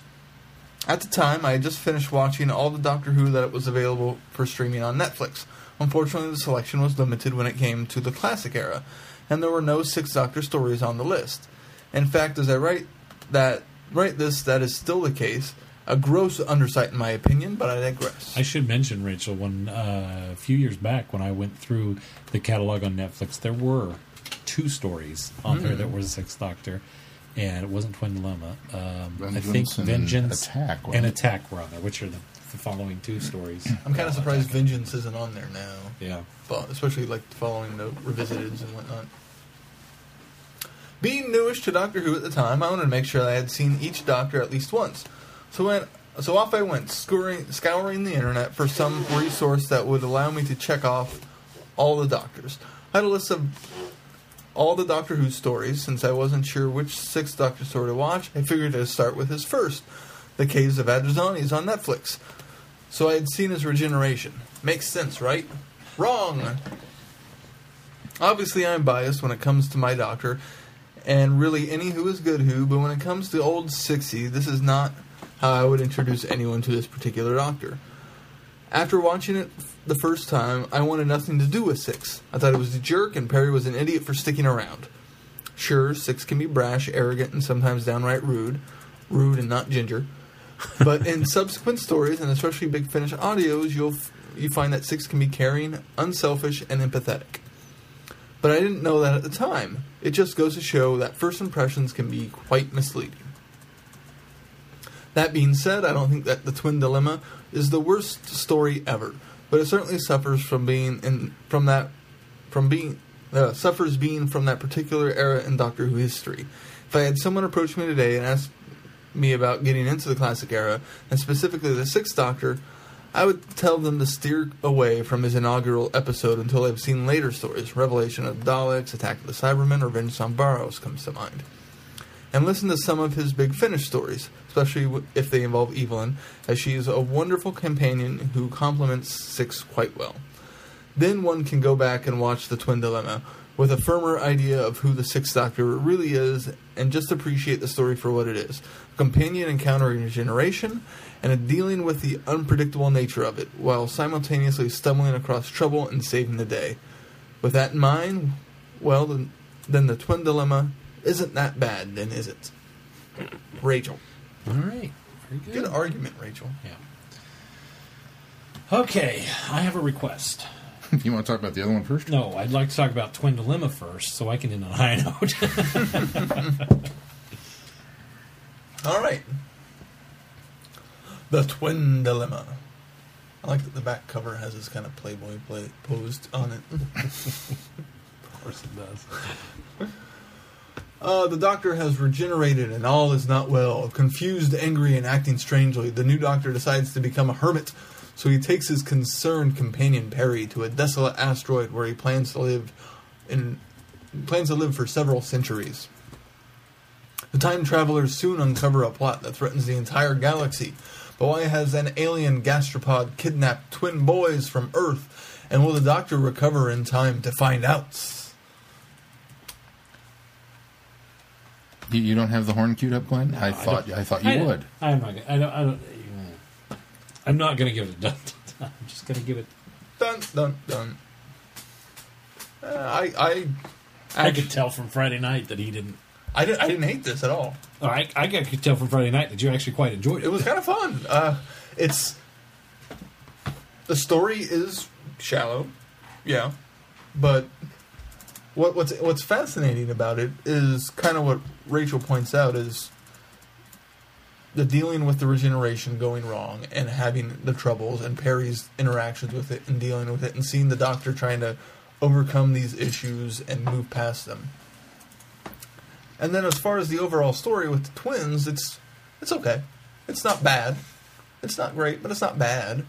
I think there are other classics Who stories that I think are worse than Twin Dilemma. Delta and the Bannermen being one of them. Black Orchid being one of them. There are others. I just haven't racked my brain too hard on them. Well, you're wrong, but nope. I feel so superior. And you know how I feel about Delta and the Bannermen. I would rank this is worse than Happiness Patrol. Happiness Patrol is a masterpiece. I'm talking from my perspective. We've come down on the side of Happiness Patrol. That's not a good argument there. I would actually put this above Talons as far as enjoyment watching. I disagree with that. It's the twins, yeah, kind of weak, but it's just quickly. Talons for me though is one of those middle of the road. If I were ranking these, that would be in the middle. I've always expressed I don't understand how it's so high, but I've never said I hated Talons. Talons does not belong at the bottom of the list. Talons has a lot of great redeeming qualities about it. I just never understood why it was so high on everybody's list. So this is a middle of the road story. It's how I feel about most of Sixth Doctor's run. It's not bad, but it's not great. It's middle of the road. Attack of the Cybermen being the exception, and Vengeance is pretty high up there. Fortunately, these stories and Mind Warp. Fortunately, both of those stories, not Mind Warp, but both of those stories follow right after this. So. Yeah, I just don't think it's any worse than any other Sixth Doctor story. I just don't understand the hate for it. I don't. Maybe you can enlighten me more on why it's so horrible. Well, because I don't think it's that bad. Here's where I fall down on this. I've always said that know who is bad who. I don't think this is a vile, horrible story that I can't stand and hate. But this is the go-to for me saying this is the worst Doctor Who story. It always has been for me. Part of that comes from my situation that when I saw this right after Caves of Androzani. So I already got a strike against it because of that. So I can see where the people on Friday Night Who the other night was talking about if you had seen other Sixth Doctor stories, and if you had listened to Big Finish, you probably wouldn't dislike this one as much as people that saw these in order. But I saw this right after Caves of Androzani, which even as a kid I recognized as such a good story. And then saw this, and there's no plot. There's one there, but it's very shallow, as you said. In fact, it's like zero entry level of the swimming pool shallow. Well, I think part of that is because they're focusing on the regeneration, so they need the rest of the plot to be. The performances are terrible, with the exception of the Sixth Doctor and Perry, who I thoroughly enjoy, and I always have enjoyed that much of it. But the first episode is the most drastic because of the fact that we just went through it. I don't think it means to be, and when you put it in the perspective of the fact that he's having a really bad time with this regeneration, even if it's due to the Spectrox, even if it's due to the fact that he just had a bad regeneration cycle, the throttling of the companion, the misquotes, the confusion, everything that's in this, and it has happened since this, where we've had regenerations that we've had issues with, but never to this extent. It's so jarring and out of place in the story for me that I don't enjoy it. Even if I can appreciate it for what they did it for, I don't enjoy it. So that right there is strike two. It makes it bad in that sense for me, from my perspective of not being a very good Doctor Who story. Then once we get past the majority of that, and we start seeing the Doctor-Perry relationship that starts to get better, which is good, then we get into this mundane story that doesn't go anywhere until the end. We don't discover that the slugs woke up and this one particular one is going to launch him into the sun, because that's actually kind of a clever concept. It really but is. We take way too long to get to it. Okay, I can see that argument. There's no build mystery to it. That's the problem. Is if we had simply been going along and dropping a little more hints and really building upon a mystery, and then got the big revelation, that would have been great. But that we trundle along for 2 episodes, not knowing what the heck's going on. All the story is that these twins have been kidnapped. The Doctor's trying to figure out what's gone on wrong with this planet that he's been to before, and we've got this space policeman that's trying to recover the twins. That's it. The only other redeeming quality of the fact is the guy who kidnapped the twins for, what's his name? I don't even remember the character's name because I the big slug. The slug guy. Yeah, I don't know but Azael is the one that captured him for Morgul, I think is what his name is. Morgul? Mestor? Is it Mestor? Messor? Sure. The slug. I honestly, I could never decide if it was Messor, Nessor, or if the accents were so pronounced they were saying master. Like, yes, master, like an Igor kind of situation. Let's take a better argument, the Mestor. slug. But Azael's character is the only thing in there that's intriguing, and it's not Asmael. above the surface. Asmael, excuse me, is not the above the surface intriguing. It's this: why has he kidnapped these guys? Why is he working for this guy? Why, when the Doctor finally recognizes him, why does he not have? Why is he being such a dork about it? All of that's answered for me, which is fine. I'm glad they did that. But you've got 2 stories of this middle-of-the-road blah story that is totally uninteresting to me.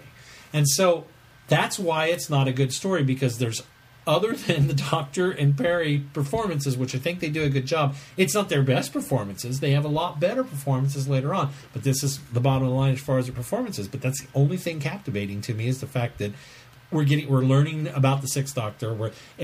Again, coming off of Caves, I didn't like this guy. I didn't like this regeneration. As a kid, I didn't understand it, so that tainted my view of that in the first place.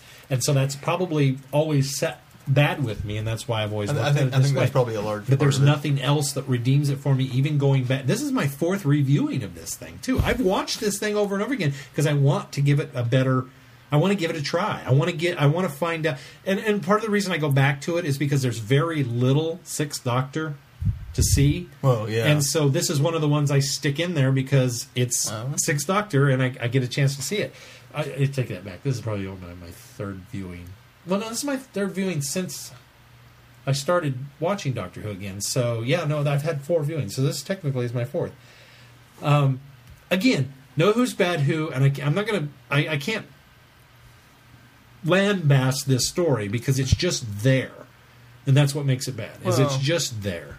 There's nothing that ranks it higher than anything else that's worth ranking it higher than anything else in Doctor Who. That's where I come down on it. I didn't realize this was. I'm sorry. I'm going to show and not tell here for a moment. I didn't realize I had talked about this a while back that somebody had done a that's what that black picture was from. outfit to kind of reflect that this was probably a little bit closer to what he had in mind, something more First Doctor or even more. There's actually a extra on there where they remark on the costumes of the Doctors. It's kind of interesting. And at the very end of it, somebody photoshops a image of a darker suit on him that was more in line with what he would have liked. I've always thought that was as soon as I saw it, I was like, I really like that look. It's very cool, but wasn't meant to be. I don't hate. That's the thing is I will not come down on the Sixth Doctor's patchwork coat because I have never been a disliker of that. I've always it thought takes that time was getting fine. used I've never had a problem with the coat. I think the coat looks fine. I think it's a different look for the Doctor, and I enjoy the complete different look that they took for the Sixth. Well, and so I've always thought the coat was fine. I've always liked the coat. I'll go as far as to say I've liked the coat. Well, it fits his personality too, because he's so boisterous and so loud that his Bombastic. His costume matches. I really haven't had much of a problem with the coat either. Here's the thing. I kind of fall down in between. I agree with you, Keith. I think this is a middle of the road episode. I think where it suffers is twofold. One, absolutely, it's following Caves of Adrozani. Anything is going to suck after Caves of Adrozani because Caves was so good on so many different levels. The directing, the everything about Caves stood out. This one's very bland. Yeah, The way it we went looks, back to the way status quo. the way it's shot. You're absolutely wrong in the statement that anything would have sucked after. That's absolutely wrong. If you would have put as good of a story as Vengeance of Varos behind Caves of Adrozani, it wouldn't have sucked. Would it have been as good as Caves? No, but it would not have sucked. It would have still been a strong story. It would have been enjoyable. So maybe sucked is too strong a word, but anything That's would like have been going from Genesis of the Daleks to Ark in Space. Was it Ark was next? Revenge was Revenge was next. Revenge of Cybermen. Revenge of Cybermen, fine story. But it's Not a as letdown good. after It's Genesis. a letdown after Genesis. So maybe sucked It is would too pale strong. in comparison. But it's still a letdown. You're coming down off of that high. And quite honestly, I'm beginning to wonder if that's not the same problem that I had with the specials years for Tenet coming off of Waters of Mars. No, I think there are other problems. And with then End of Time. and going into End of Time and being disappointed just because we were at such a peak with this story that anything that would have followed it is you're in a letdown. Regardless of the strength of this story, you're still coming off of that roller coaster. So that's part one. Part two to this. That's why a lot of people disliked Time of the Doctor. It was because it came off of Day of the Doctor, and so many people enjoyed Day of the Doctor. You can't live up to Day of the Lived up to Doctor. that, Yeah. Nothing ever will. Yeah. Well, not until the next anniversary date. Yeah, really. So the 100th anniversary. So there's that part.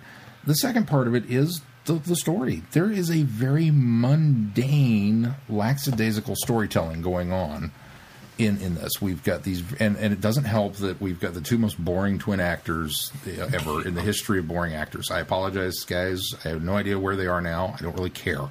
Hopefully not acting, because they just were bland. If there was a reason for it, if the script had called attention to the fact, if they had even poked fun at it, it would have been one thing. But they're just there, and they're meant to be brains. And this falls in yet another long line of science fiction shows that let's put genius in the brain of a child, and it doesn't work. It could have been, Wesley Crusher and Lucas Wallencheck is a joke that I made, and nobody got Lucas Wallencheck because nobody watched Sequest. But it's the same thing. It just doesn't work. The whole idea of bringing these two planets in orbit of the other, okay, that's kind of a cool little idea. But then you're telling me that a Time Lord didn't put two and two together to come up with the fact that because their mass is less, they're going to crash into the sun? Yep. Oh, but that's the point, is that we want that to happen. But he didn't catch on to that until all the way at the end, and he needed these two human children who happen to be geniuses to mathematically... There's not a computer that could have calculated that? Was Adric unavailable? Oh, yeah, he was. So... none of that really holds up, and none of that makes sense. It's just very unfortunate. And I say very unfortunate because here's the thing. Twin Dilemma is a reverse Unearthly Child. We've said before that Unearthly Child starts off in episode 1 is superb and strong and extremely well done, and then the subsequent 3 episodes kind of suck. I think this one's the reverse. I think the lead-up 3 episodes suck. And then the last episode is actually I'll give some great. Credit for the last episode. The last episode... Well, it's not great. No, but it is great. It's good. It really is great because they finally get some traction going, and we finally get to see all these mechanisms of this stuff that hasn't gone anywhere for 3 episodes finally start to come into play. And pay off. And make sense. And it becomes a Doctor Who episode at that point because we've got him leading the rebellion of these people against the evil slave master who happens to be a giant slug. We've got the exposition. We've got the people who you think are going to be, oh, great, I like this character, and then they die off, and you're like, oh. I mean, it becomes what you expect out of Doctor Who. And the Doctor finally falls into his element. He finally becomes somebody to rally around and be the hero of the story versus the unlikable Doctor at the beginning. Now, I agree with Chrissy. Everything that went on to it with the regeneration is because of the Spectrox poisoning and how rocky it was. I get that. I understand that's where they were going with it. It makes sense. And it's a logical story progression from Caves to continue that thread. But you run the risk of alienating so many of your fans with this, by not mentioning it. First of all, the script probably could have dropped a line in there about I'm still suffering from the Spectrox poisoning and its cause. That would have helped immensely. Yes. But just to go as dark as they did in that first episode, okay, where do you go from there when you have your hero acting like this? It becomes I've been infected by the tar-laced kryptonite Superman 3 that nobody likes. It's just not a good angle to work for the hero. Is it shocking? Yes. Is it bold? Okay. Is it good storytelling? No.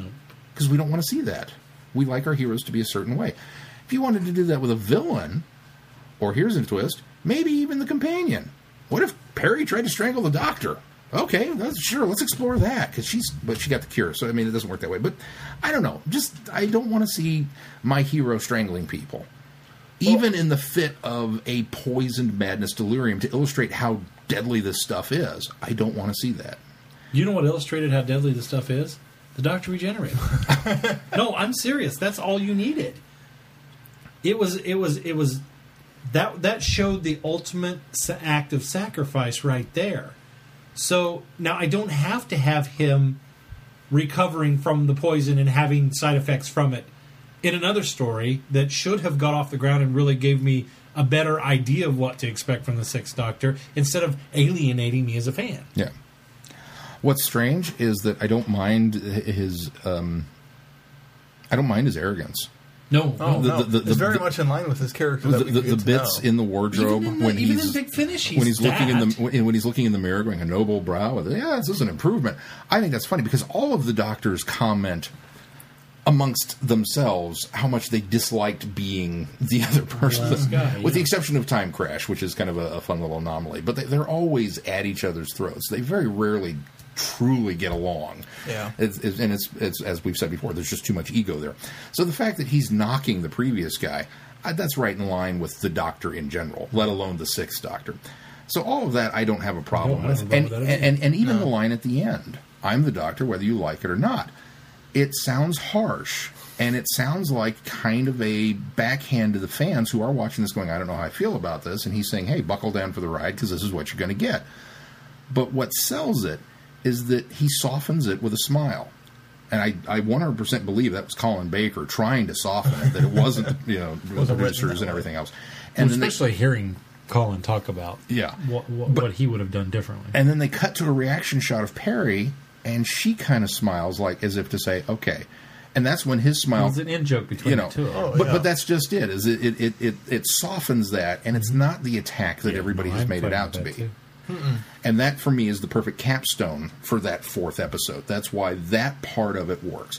The aliens are great. The feather bird, whatever they are, people, that was amazing costuming and makeup, and that was well done.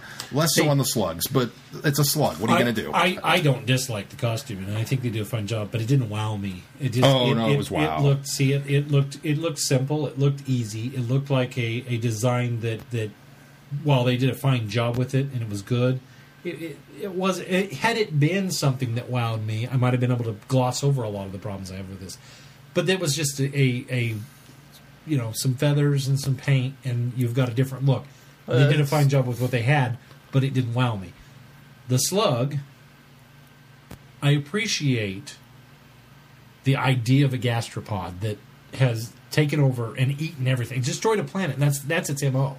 It's just to basically send eggs to different planets so that it can survive, and its survival is basically by obliterating a planet, the vegetation on a planet. I like that idea. I like that concept. I like the idea of a gastropod. I know it's Doctor Who, and I know we get rubber costumes. I wish it had been, and I'm fine with an anthropomorphized slug, because that's the idea of the character. We're saying it's a gastropod. I didn't like the costume that well. It seems that it started good, and then it kind of went downhill. It doesn't look very slug-like. And I'll tell you, the mask, the face part of it, I think is the best part of it. Once you get beyond that, it's not very slug-like. Well, I think, honestly... To be honest, the first time I saw it, it looked kind of like a turd sitting on a chair. Wow. It did. Okay. It looked like a turd with a face. It was Mr. Hanky up there, in a way. So there's another strike for me against it. Is I didn't try hard enough. Well, I think the problem is having him get up and move. Leave him stationary. If he had been more Jabba the Hutt-like and stationary and not moving, it probably would have made the costume more effective. The minute that you have to help the guy out of the room because he can't go up and down the stairs is like, okay, you've lost me here, because this is the height of ridiculousness. Well, it's kind of like the thing of he's not even moving like a gastropod. He's moving like a guy. He's shuffling. And it's just that doesn't work. Again, you do what you have to. And I have always understood that about Doctor Who. I just think that they could have done a little better. But I disagree with you. I think the bird people were phenomenal. Those have been, honestly, those are some of my favorite aliens in the entire run. I go that high with them. I really, really liked the design of them. Admittedly, yes, I also liked the bird things, whatever they were, the Lacosians in Time of the Rani. Doctor Who does well with birds. They should stick with that. But, I really liked them. Bottom line for me, Twindalum is not as achingly, eye-bleedingly bad as fandom has made it out to be. I'll even admit that as well. I think fandom is harder on it than even I am. Yeah, definitely. But I still think it belongs at the bottom. I think they could have almost pared it back an episode and improved it. Some of the B-plots of the twins could have been cut out from one episode and tightened the story up so it didn't feel like it was such a slow burn. It could have still been a slow burn with this regeneration stuff being the focus, and then finally switching focus once he kind of stabilizes to this other problem. See, I almost would go the other way. I'd almost rather cut some of the wonky regeneration stuff and have more of the twins, just from the standpoint that it would make the twins interesting. And I think the twin part of the story arc builds up. I think that's the problem. Is the story of the twins aren't as strong as what's going on with the Doctor. It's there. That's the problem. Is it's so unbalanced. They because need to build something else to the story. You've got the two worst actors in the world in this type of story. This is their only credit. And then you've got the Doctor bouncing off the walls in this part, and so you go from these manic highs and attempted murder to, do you think we're in trouble? Yes, I think we might be. Well, that's unfortunate. Should I send a distress signal? Yes, I think you should. Okay. Oh, we got caught.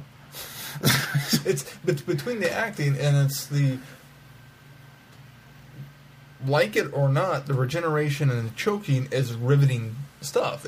I find that we may not like watching it, but it's fascinating to watch, and it captures your attention So, regardless, Not in a pleasant way, but not it in a does pleasant capture way, but it attention. captures your more so than any other plot. I think they would have put in there. It would have just felt, okay, let's get back to this other issue that we're dealing with of characters we care about, as opposed to people we don't know in general, regardless of how well they were acted. Yeah, well, I mean, I think the twin arc built up Azrael, or Azrael, however his name is pronounced, Yeah. the other Time Lord, and so you're kind of you're led down that path of him being the villain until the Doctor shows up and reveals that he knows him, and then all of a sudden you're kind of thrown off balance, going, "Whoa, wait a minute! Yeah. You know, why is the Doctor?" Well, of course, not that should be a surprise, because the Doctor's had many friends who have gone down the wrong path.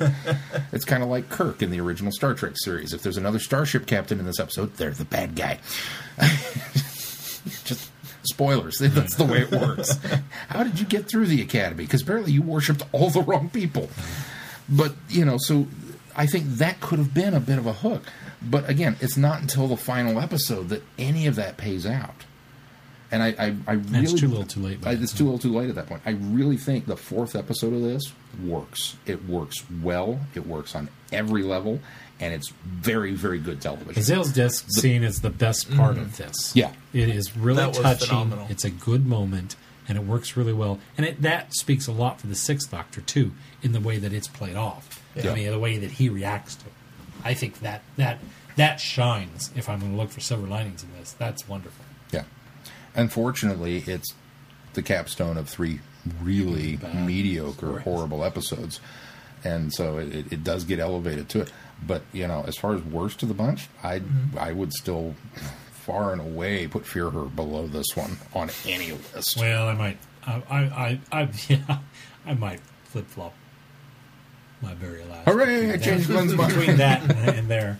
But it depends on which one I've watched. I'd put most Lazarus recently. Experiment below this one. See, I wouldn't put that one below it.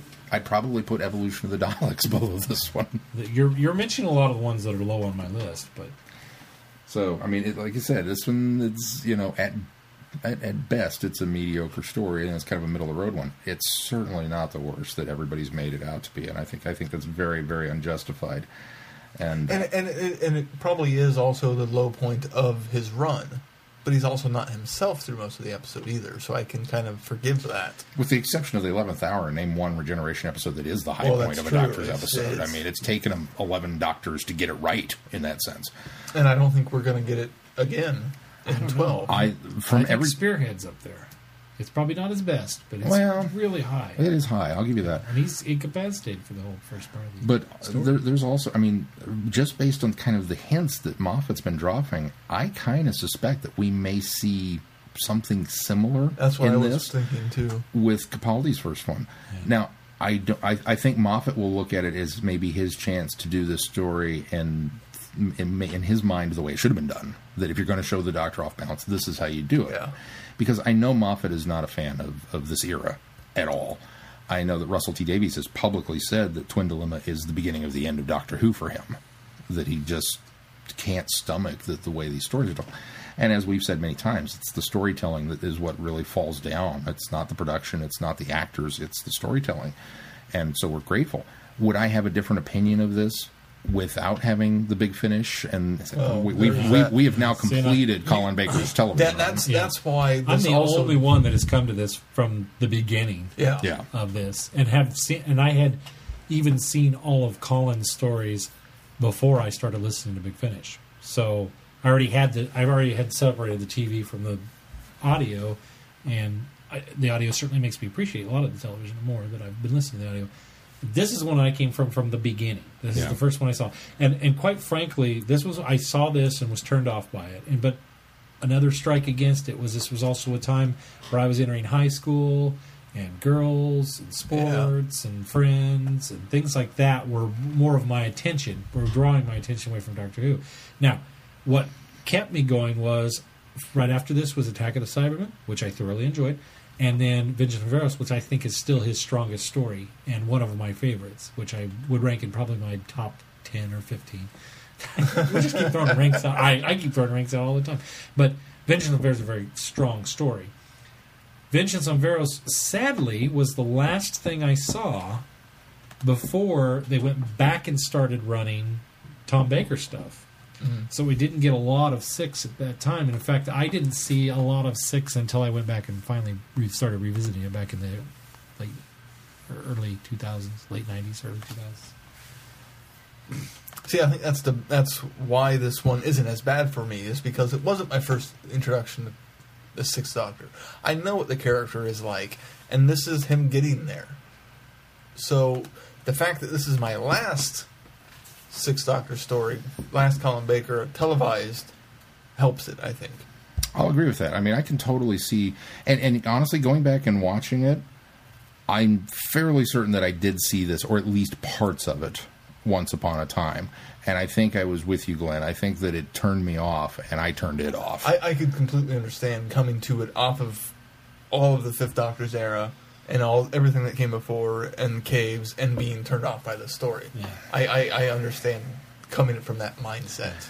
Because I had seen enough of the Fifth, because that was another one I never saw the Fifth Doctor in his entire run, but I saw enough of his Doctor.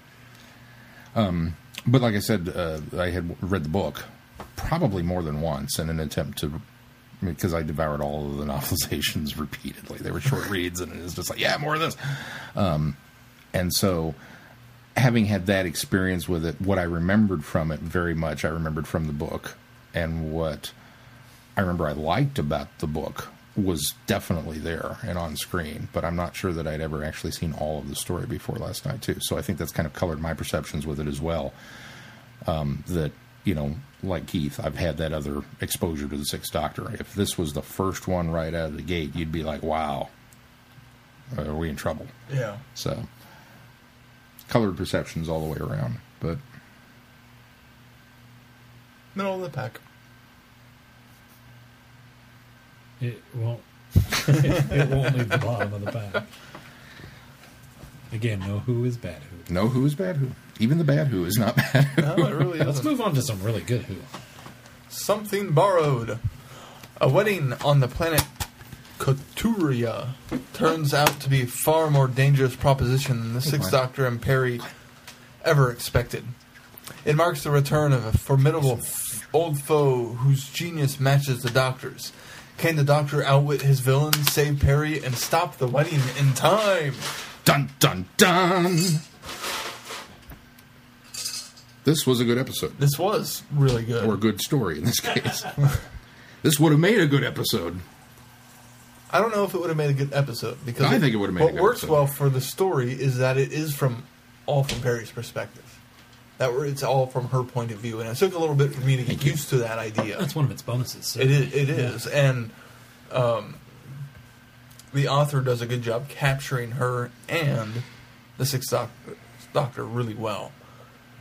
And having the Ronnie back is just an added delight. Because I was enjoying the story just fine up until that point, and then I was like, "Oh, this just got awesome!" And that's really what improves the entire thing. I think what I really like about it is the fact that I would prefer to see more Sixth Doctor and the Ronnie stuff, because I really think that they play off each other perfectly. So, I think they're really made. That's the villain made for the Sixth Doctor. I mean, I thought Sylvester did a fine job. You know, the Seventh Doctor bouncing off of her in Time of the Ronnie, but just that's the best thing about Mark of the Ronnie is just the interaction between her and Colin. And I think it carries over in this book that it's very, very similar, and that means that the way they just contrast each other is so nice. Did anyone else get the impression that this was post Time in the Ronnie for the Yes, Ronnie? it is, because Okay. Perry recognizes her. No, Time of the Ronnie. Oh, Time? No, this is pre. I got the impression that this is because she makes the line about regeneration as if he's changed. Well, she wasn't sure because she hadn't seen him yet. She was asking Perry if he still looked the same. what I wondered if. Yeah, she was asking Perry if he still looked the same. Okay. Now, here's the reason why you can pin it down. Because the pterodactyls and the lizard men that she created, she basically used, remember, The T-Rex, the Sixth Doctor had set the T-Rex loose. Because they even make reference to that in the story. and so that's what she used. And he says that she turned that into a bonus or a benefit for her. So that's why she's using those in this sense, because he had pretty much unleashed her miniaturized or not miniaturized, embryonic menagerie. Yeah. Well, it wasn't just the Well, T-Rex. There were other things in there, things, obviously. yeah. But the T-Rex is what we see. So it's more of foreshadowing to Time of the Doctor. Yes. Or Time of the Time Ronnie. of the Ronnie, yeah. I think that's very much where it falls is smack dab in between them, because she even makes the comment at the one point about maybe I'll cause your regeneration next time, or you should look over your shoulder, which is ironic. Which is a considering it is a what nod happened. to the fact that that's how that's how we presume it was that the regeneration happened, because it happened before we cut to. Yeah, we wouldn't know.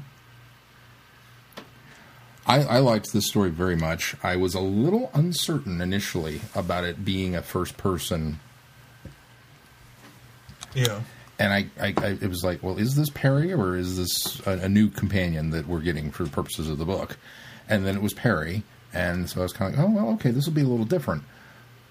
But she wrote Perry as if it were Perry, Yeah, which I would worked. agree. And I so would agree. that's kind of what made it, okay, yeah, I'm all right with this. And then as the story went on, I will be honest, I kind of suspected the Ronnie as soon as they when the Doctor was talking about the pterodactyls and said, I've seen something like this before, I went, I think I might know. He makes these. He drops a lot more hints, and I don't Yeah. remember what they were. But he makes these little comments that just really kind of revved me up to be, I bet this is going to be the Ronnie. Yeah. I think But I was okay with it. Yeah, no, me I too. was very Me too. excited Me about it. too. And it was extremely well done in the way that, she came in and her rationale. I like the sci-fi plot of this, metamorphosis, and that her whole reasoning, yeah. this is the fun part of this for me, is that for everything we got in Mark of the Ronnie about her with the Doctor, they're almost like an old married couple. It almost makes you wonder at one point in time if they didn't hook up.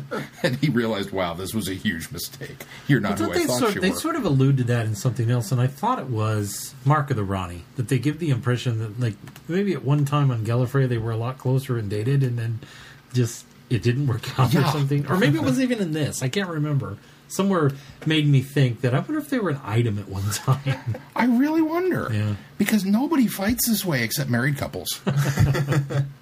This is where, this. This is where it's at. This is like, yeah, these guys, and actually, who divides? You know better than me. you know who fights this way is divorced couples. That's who fights this way. But so for her, all of her gritching at him in Mark of the Ronnie about his appearance, and then her whole goal here, the whole shebang, she's been doing all this research and caught up in this thing, is to be able to control her own regeneration. And it's like, not even like for immortality purposes, not even to keep the cycle going, just to be able to control it and decide what she wants to be. Yeah. It was like, you are such a vain, shallow woman. And I loved it because obviously she hasn't anytime soon. Yeah. Or recently. Yeah. So I thought that was such a fun little contrast for this particular story to be set in a Sixth Doctor era, that it just worked so well for that. Well, the Ronnie's always also been sort of on the just beneath the idea of she's doing things for good in her mind, in her warped mind. She always thinks she's doing things for the benefit of somebody else. Yeah. And in this one, it really does come down on the fact that you could disguise as much as, wouldn't you like to be able to control your generations? And we could, she painted a picture of it's a discovery for Time Lords. But when it ultimately comes down to it, it is conveyed in the sense that it's just her vanity. It's just her vanity. And I liked that aspect of it as well.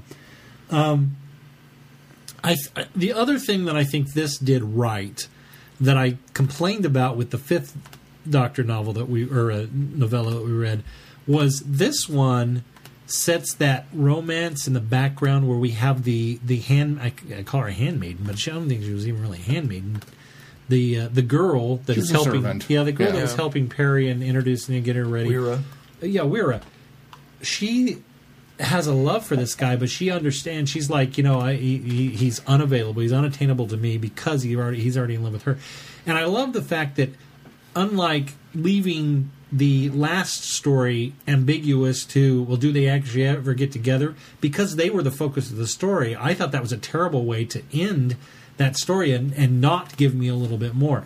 This one, because we didn't have a relationship going on at all, leaves you with that same, do they get together? But it works in this sense because they're not the focus of a relationship in this one. It's a, hey, there's still a chance for her, and there's something for him to move on to as well. So it worked in this sense, and I really enjoyed the way that she ended the story that way. I would agree. What's her name? Rochelle. Rochelle Mead. It sounds like it should be Michelle Reed. Rochelle Mead actually wrote the Vampire Diaries, which is Academy, which is a really let's get that's that a completely different. Vampire Academy, which is a really, really popular young adult series right now. So. And I think having her voice in this helped make Perry work, because not only is she a woman writing for a female character, she's also an American writing for an American female character on a British show. So it helps make Perry feel more American than anything that's ever come before, I think. Yeah. And so I think her voice was perfect choice for this story. If I have a complaint, I think maybe it was just that first chapter, because it was, again, I wasn't sold on the first person narrative yet, mainly just because it was different from what we have used to. What we've used to. That's so what far. I liked about it. I appreciated that they shook things up. It took me a bit to get different. used to it, but I did like it. But then the fact that the father's name was Everest, it's like, oh, come on, really? We're going to be lazy with our name picking, and you're in Vegas, and you're going to call the guy a derivative of Elvis? Yeah. I think I see where this is going. But then she didn't go there with it, and in fact, Elvis showed up later As the officiant. Officiant, which I've actually been to a wedding officiated by Elvis, but the setting was interesting. I thought too. It was kind of. I think I like this better than the Ninth Doctor's idea from the audio we listened to. They've extrapolated it and built onto it as opposed to just making a whole new, brand new Vegas. Yeah. It was really clever. Well, it had a lot of Earthworld to it too, as well, in the fact that I got the impression it wasn't quite.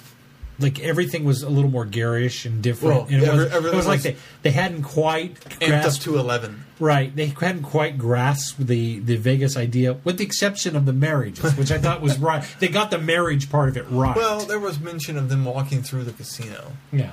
So they had the gambling, too. Well, no, it's all there. But I get the impression that, I don't know why I got the impression that the Vegas was just slightly off from what real Vegas was. Just, it was just like, even though there was gambling, even though there was neon, even the Doctor almost gives an impression as they don't quite have the Vegas thing right.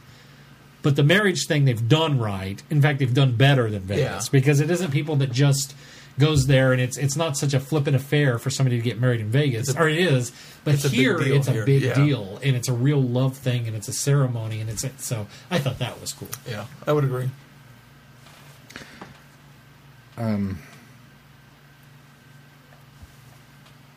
There were so many little touches that I thought were very, very cool. When she disappears into her TARDIS and the Doctor sighs, "My kingdom for a chameleon circuit." It's like we're still on that horse. Which was kind of nice, because there was also in Twin Dilemma the nice little scene, I thought, of him kind of bemoaning the fact that his chameleon Mine's supposed to do that. no, in Twin Dilemma, where he's kind of patting the... Isn't that where he's... Oh, I think it was this. Where he says mine's supposed to But that was like... He I can't remember the line exactly, but it was kind of like a... it's so unfortunate that you're stuck in this shape. Yeah, that's right. Which helps build to the idea in Attack of the Cybermen that he's able to switch it. Yeah. Which is kind of neat. And then this just builds on top of that. He switches it and it's worse. Well, yeah. He fixes it and it works. Yeah, that's right. And there was a Sonic Lance reference, too. Yep. From Attack. So. And a whopping 41 pages. So more so. we get way more than we have.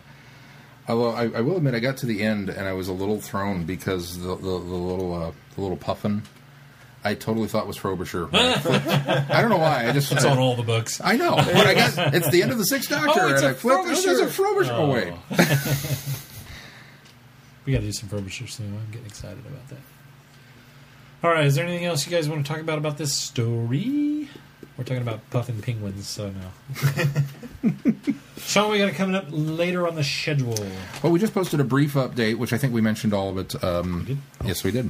I think we mentioned all of it on last week's Oh, we show. did, yes, That next week for Friday Night Who, we're doing the first 3 parts of the...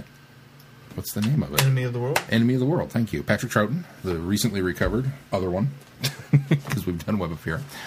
And so we'll do parts 1, 2, and 3 of that. But since we won't finish the story, our show next week will be listening to the next 2 Paul McGann Big Finish audios. Our next show will be reviewing. We'll be reviewing, not listening. It'll make for a really long show. A really long show. Well, I probably don't know. boring to listen to. If we just listen to it, it'd be about as long as our normal shows. I think they're both about an hour.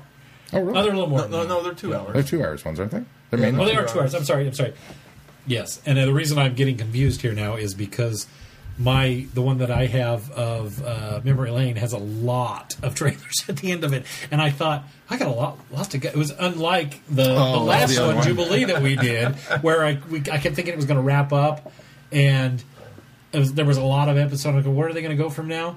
This was it was about to wrap up, and I'm like, how is there so much more episode to go on my timer? And then I realized it was all ads. Sorry. So yes, we will be reviewing those 2 episodes. I don't remember the episode numbers off the top of that, but they're both mainline, and it's what was the Something Inside. Something Inside. We just did Something Borrowed, so it's confusing. Something Inside and Memory Lane. Memory Lane for that, and then the following week we will finish up with Enemy of the World parts 4 through 6 for Friday Night Who, and then we will spend a whole episode talking about the wondrous nature of that recovery and how good the episode is or how bad the episode is, because I still haven't watched it. Enemy of the World. Enemy of the World. And after that is British Fest, and we're still pinning down the fine-tuning the details of that, and we'll let you know as soon as we get something on that. And I expect At the very least, there'll be a review that week. the review that week, yeah. And I expect to have recap or talk about the event. Are reminiscing. Yeah. reminiscing of the Daleks. I expect to have the schedule posted up through the end of July as soon as we get that details pointed out. So you'll all be in the know at that point. We know we're safe up until the We know we're 31st. safe up until, well, maybe, up until the week before said the end August. of July. It said August. I know. Yeah. I know, but but depending on when in August depends on where I set my next. I don't want to do a 2-parter and wind up a week behind. No, that See, makes you sense. know, That makes sense. Okay. I know I'm safe up till the week before the end of July, Yes. Right. depending on where it starts in August. So hopefully, by then we'll know. So that is that. All right. Very cool. I'm going to do a shameless plug for myself. Because people asked about it after I had kind of let the cat out of the bag that I wrote this archaeology story for class that wound up featuring the Doctor, and people were kind of like, dude, are you going to post that on the website? So yes, it's going up now. Oh, I thought you were going to tell us you're going to start writing on your blog again. Who has time for that? You do now that you're out of school.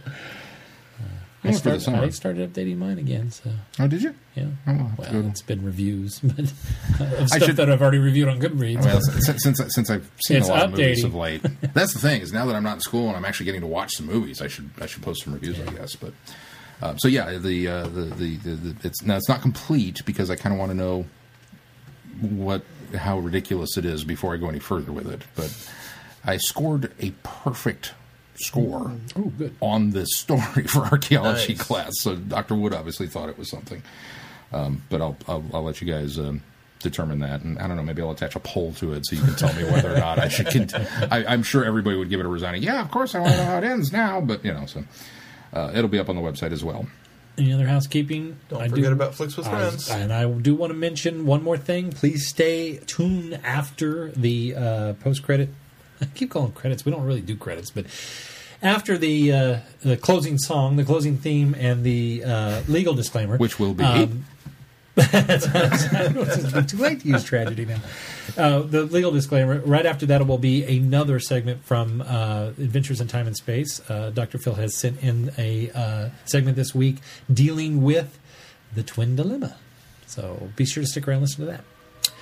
If that's going to and do we it, thank Dr. Phil as yes, always. thank you very much. If that's going to do it for this week, until next week, I'm Glenn. I'm Sean. I'm Keith. Cheers. Good night, everybody. Be seeing you. have been listening to Traveling the Vortex. Doctor Who and all of its associated programs are owned and trademarked by the BBC. No infringement is intended or implied. Well, Perry, what do you think? It's terrible. Oh, never mind about the clothes. They're easily changed. What about me? I meant you. Sorry, afraid I don't understand. Well, neither do I. I mean, people don't change like that. I mean, physically, just in a flash. I'm not people, Perry. I happen to be me. But why? Natural metamorphosis. Form of rebirth. I call it a renewal. And this time, positive triumph. I can sense it in every fibre of my being. Have you the faintest idea what you look like? My outward appearance is of no importance whatsoever. Well, it is to me. I have to live with it. Here, look at yourself. No. Very well, if you insist. What do you see? A noble brow. Clear gaze. At least it will be, given a few hours' sleep. A firm mouth. A face beaming with a vast intelligence. A dear child, what on earth are you complaining about? It's the most extraordinary improvement. On what? My last incarnation. I was never happy with that one. Why ever not? It had a sort of feckless charm, which simply wasn't me. What absolute rubbish. You were almost young. I really liked you, and you were sweet. Sweet? Effete? Sweet? Sweet? Sweet? That says it all. Oh, but this has been a timely change. Change? What change? There is no change. No rhyme. No time. No place for space. Nothing. Nothing but the grinding engines of the universe. The crushing boredom of eternity. Dr. Phil again with another installment of Adventures in Time, Space, and Music.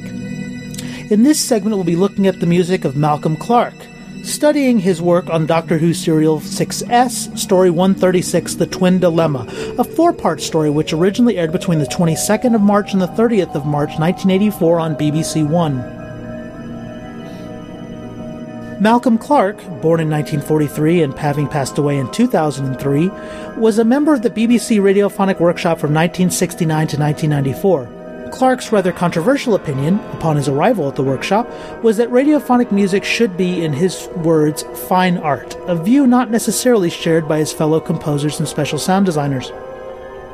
Outside of his work on Doctor Who, his most acclaimed work was the 1976 radio piece August 4th, 2026, based on a short story by Ray Bradbury.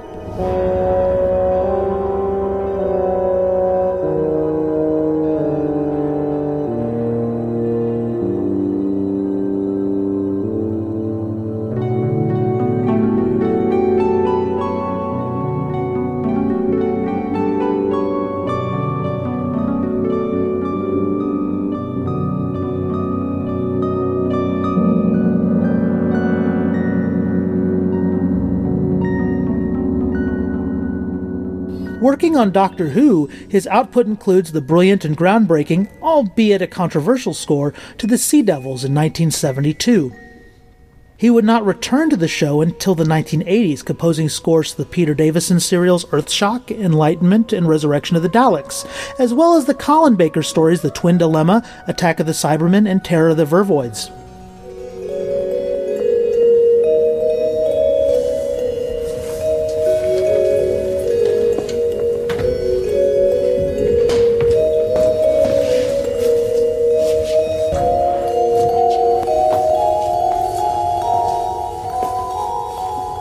Opening with some of the most pleasant and ambiguous musical textures composed by Malcolm Clarke, his score to The Twin Dilemma is as creative, timbrally speaking, as The Sea Devils, but is tempered and less taking center stage as The Sea Devils or even Earthshock scores do, probably due to the often brooding deep sounds and loud clarinet synthesizer sounds he employs here.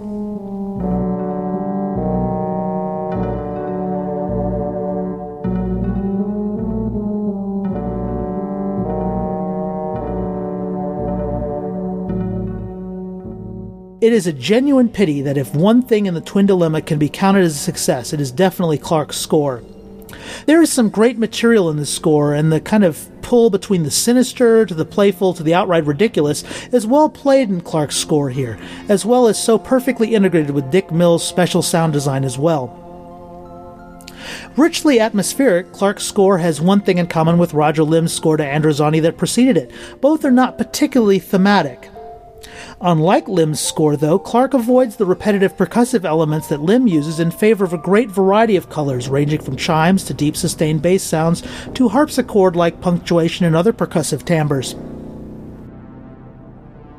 This might edge the score towards the anarchic, but I was surprised by how enjoyable, creative, and listenable the Twin Dilemma is.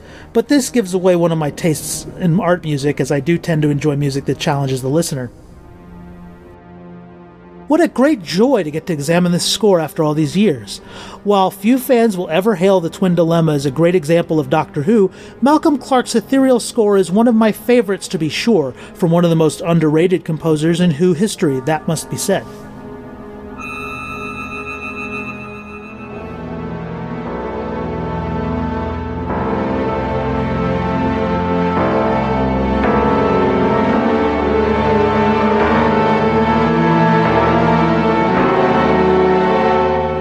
You may not believe this, but I have fully stabilized.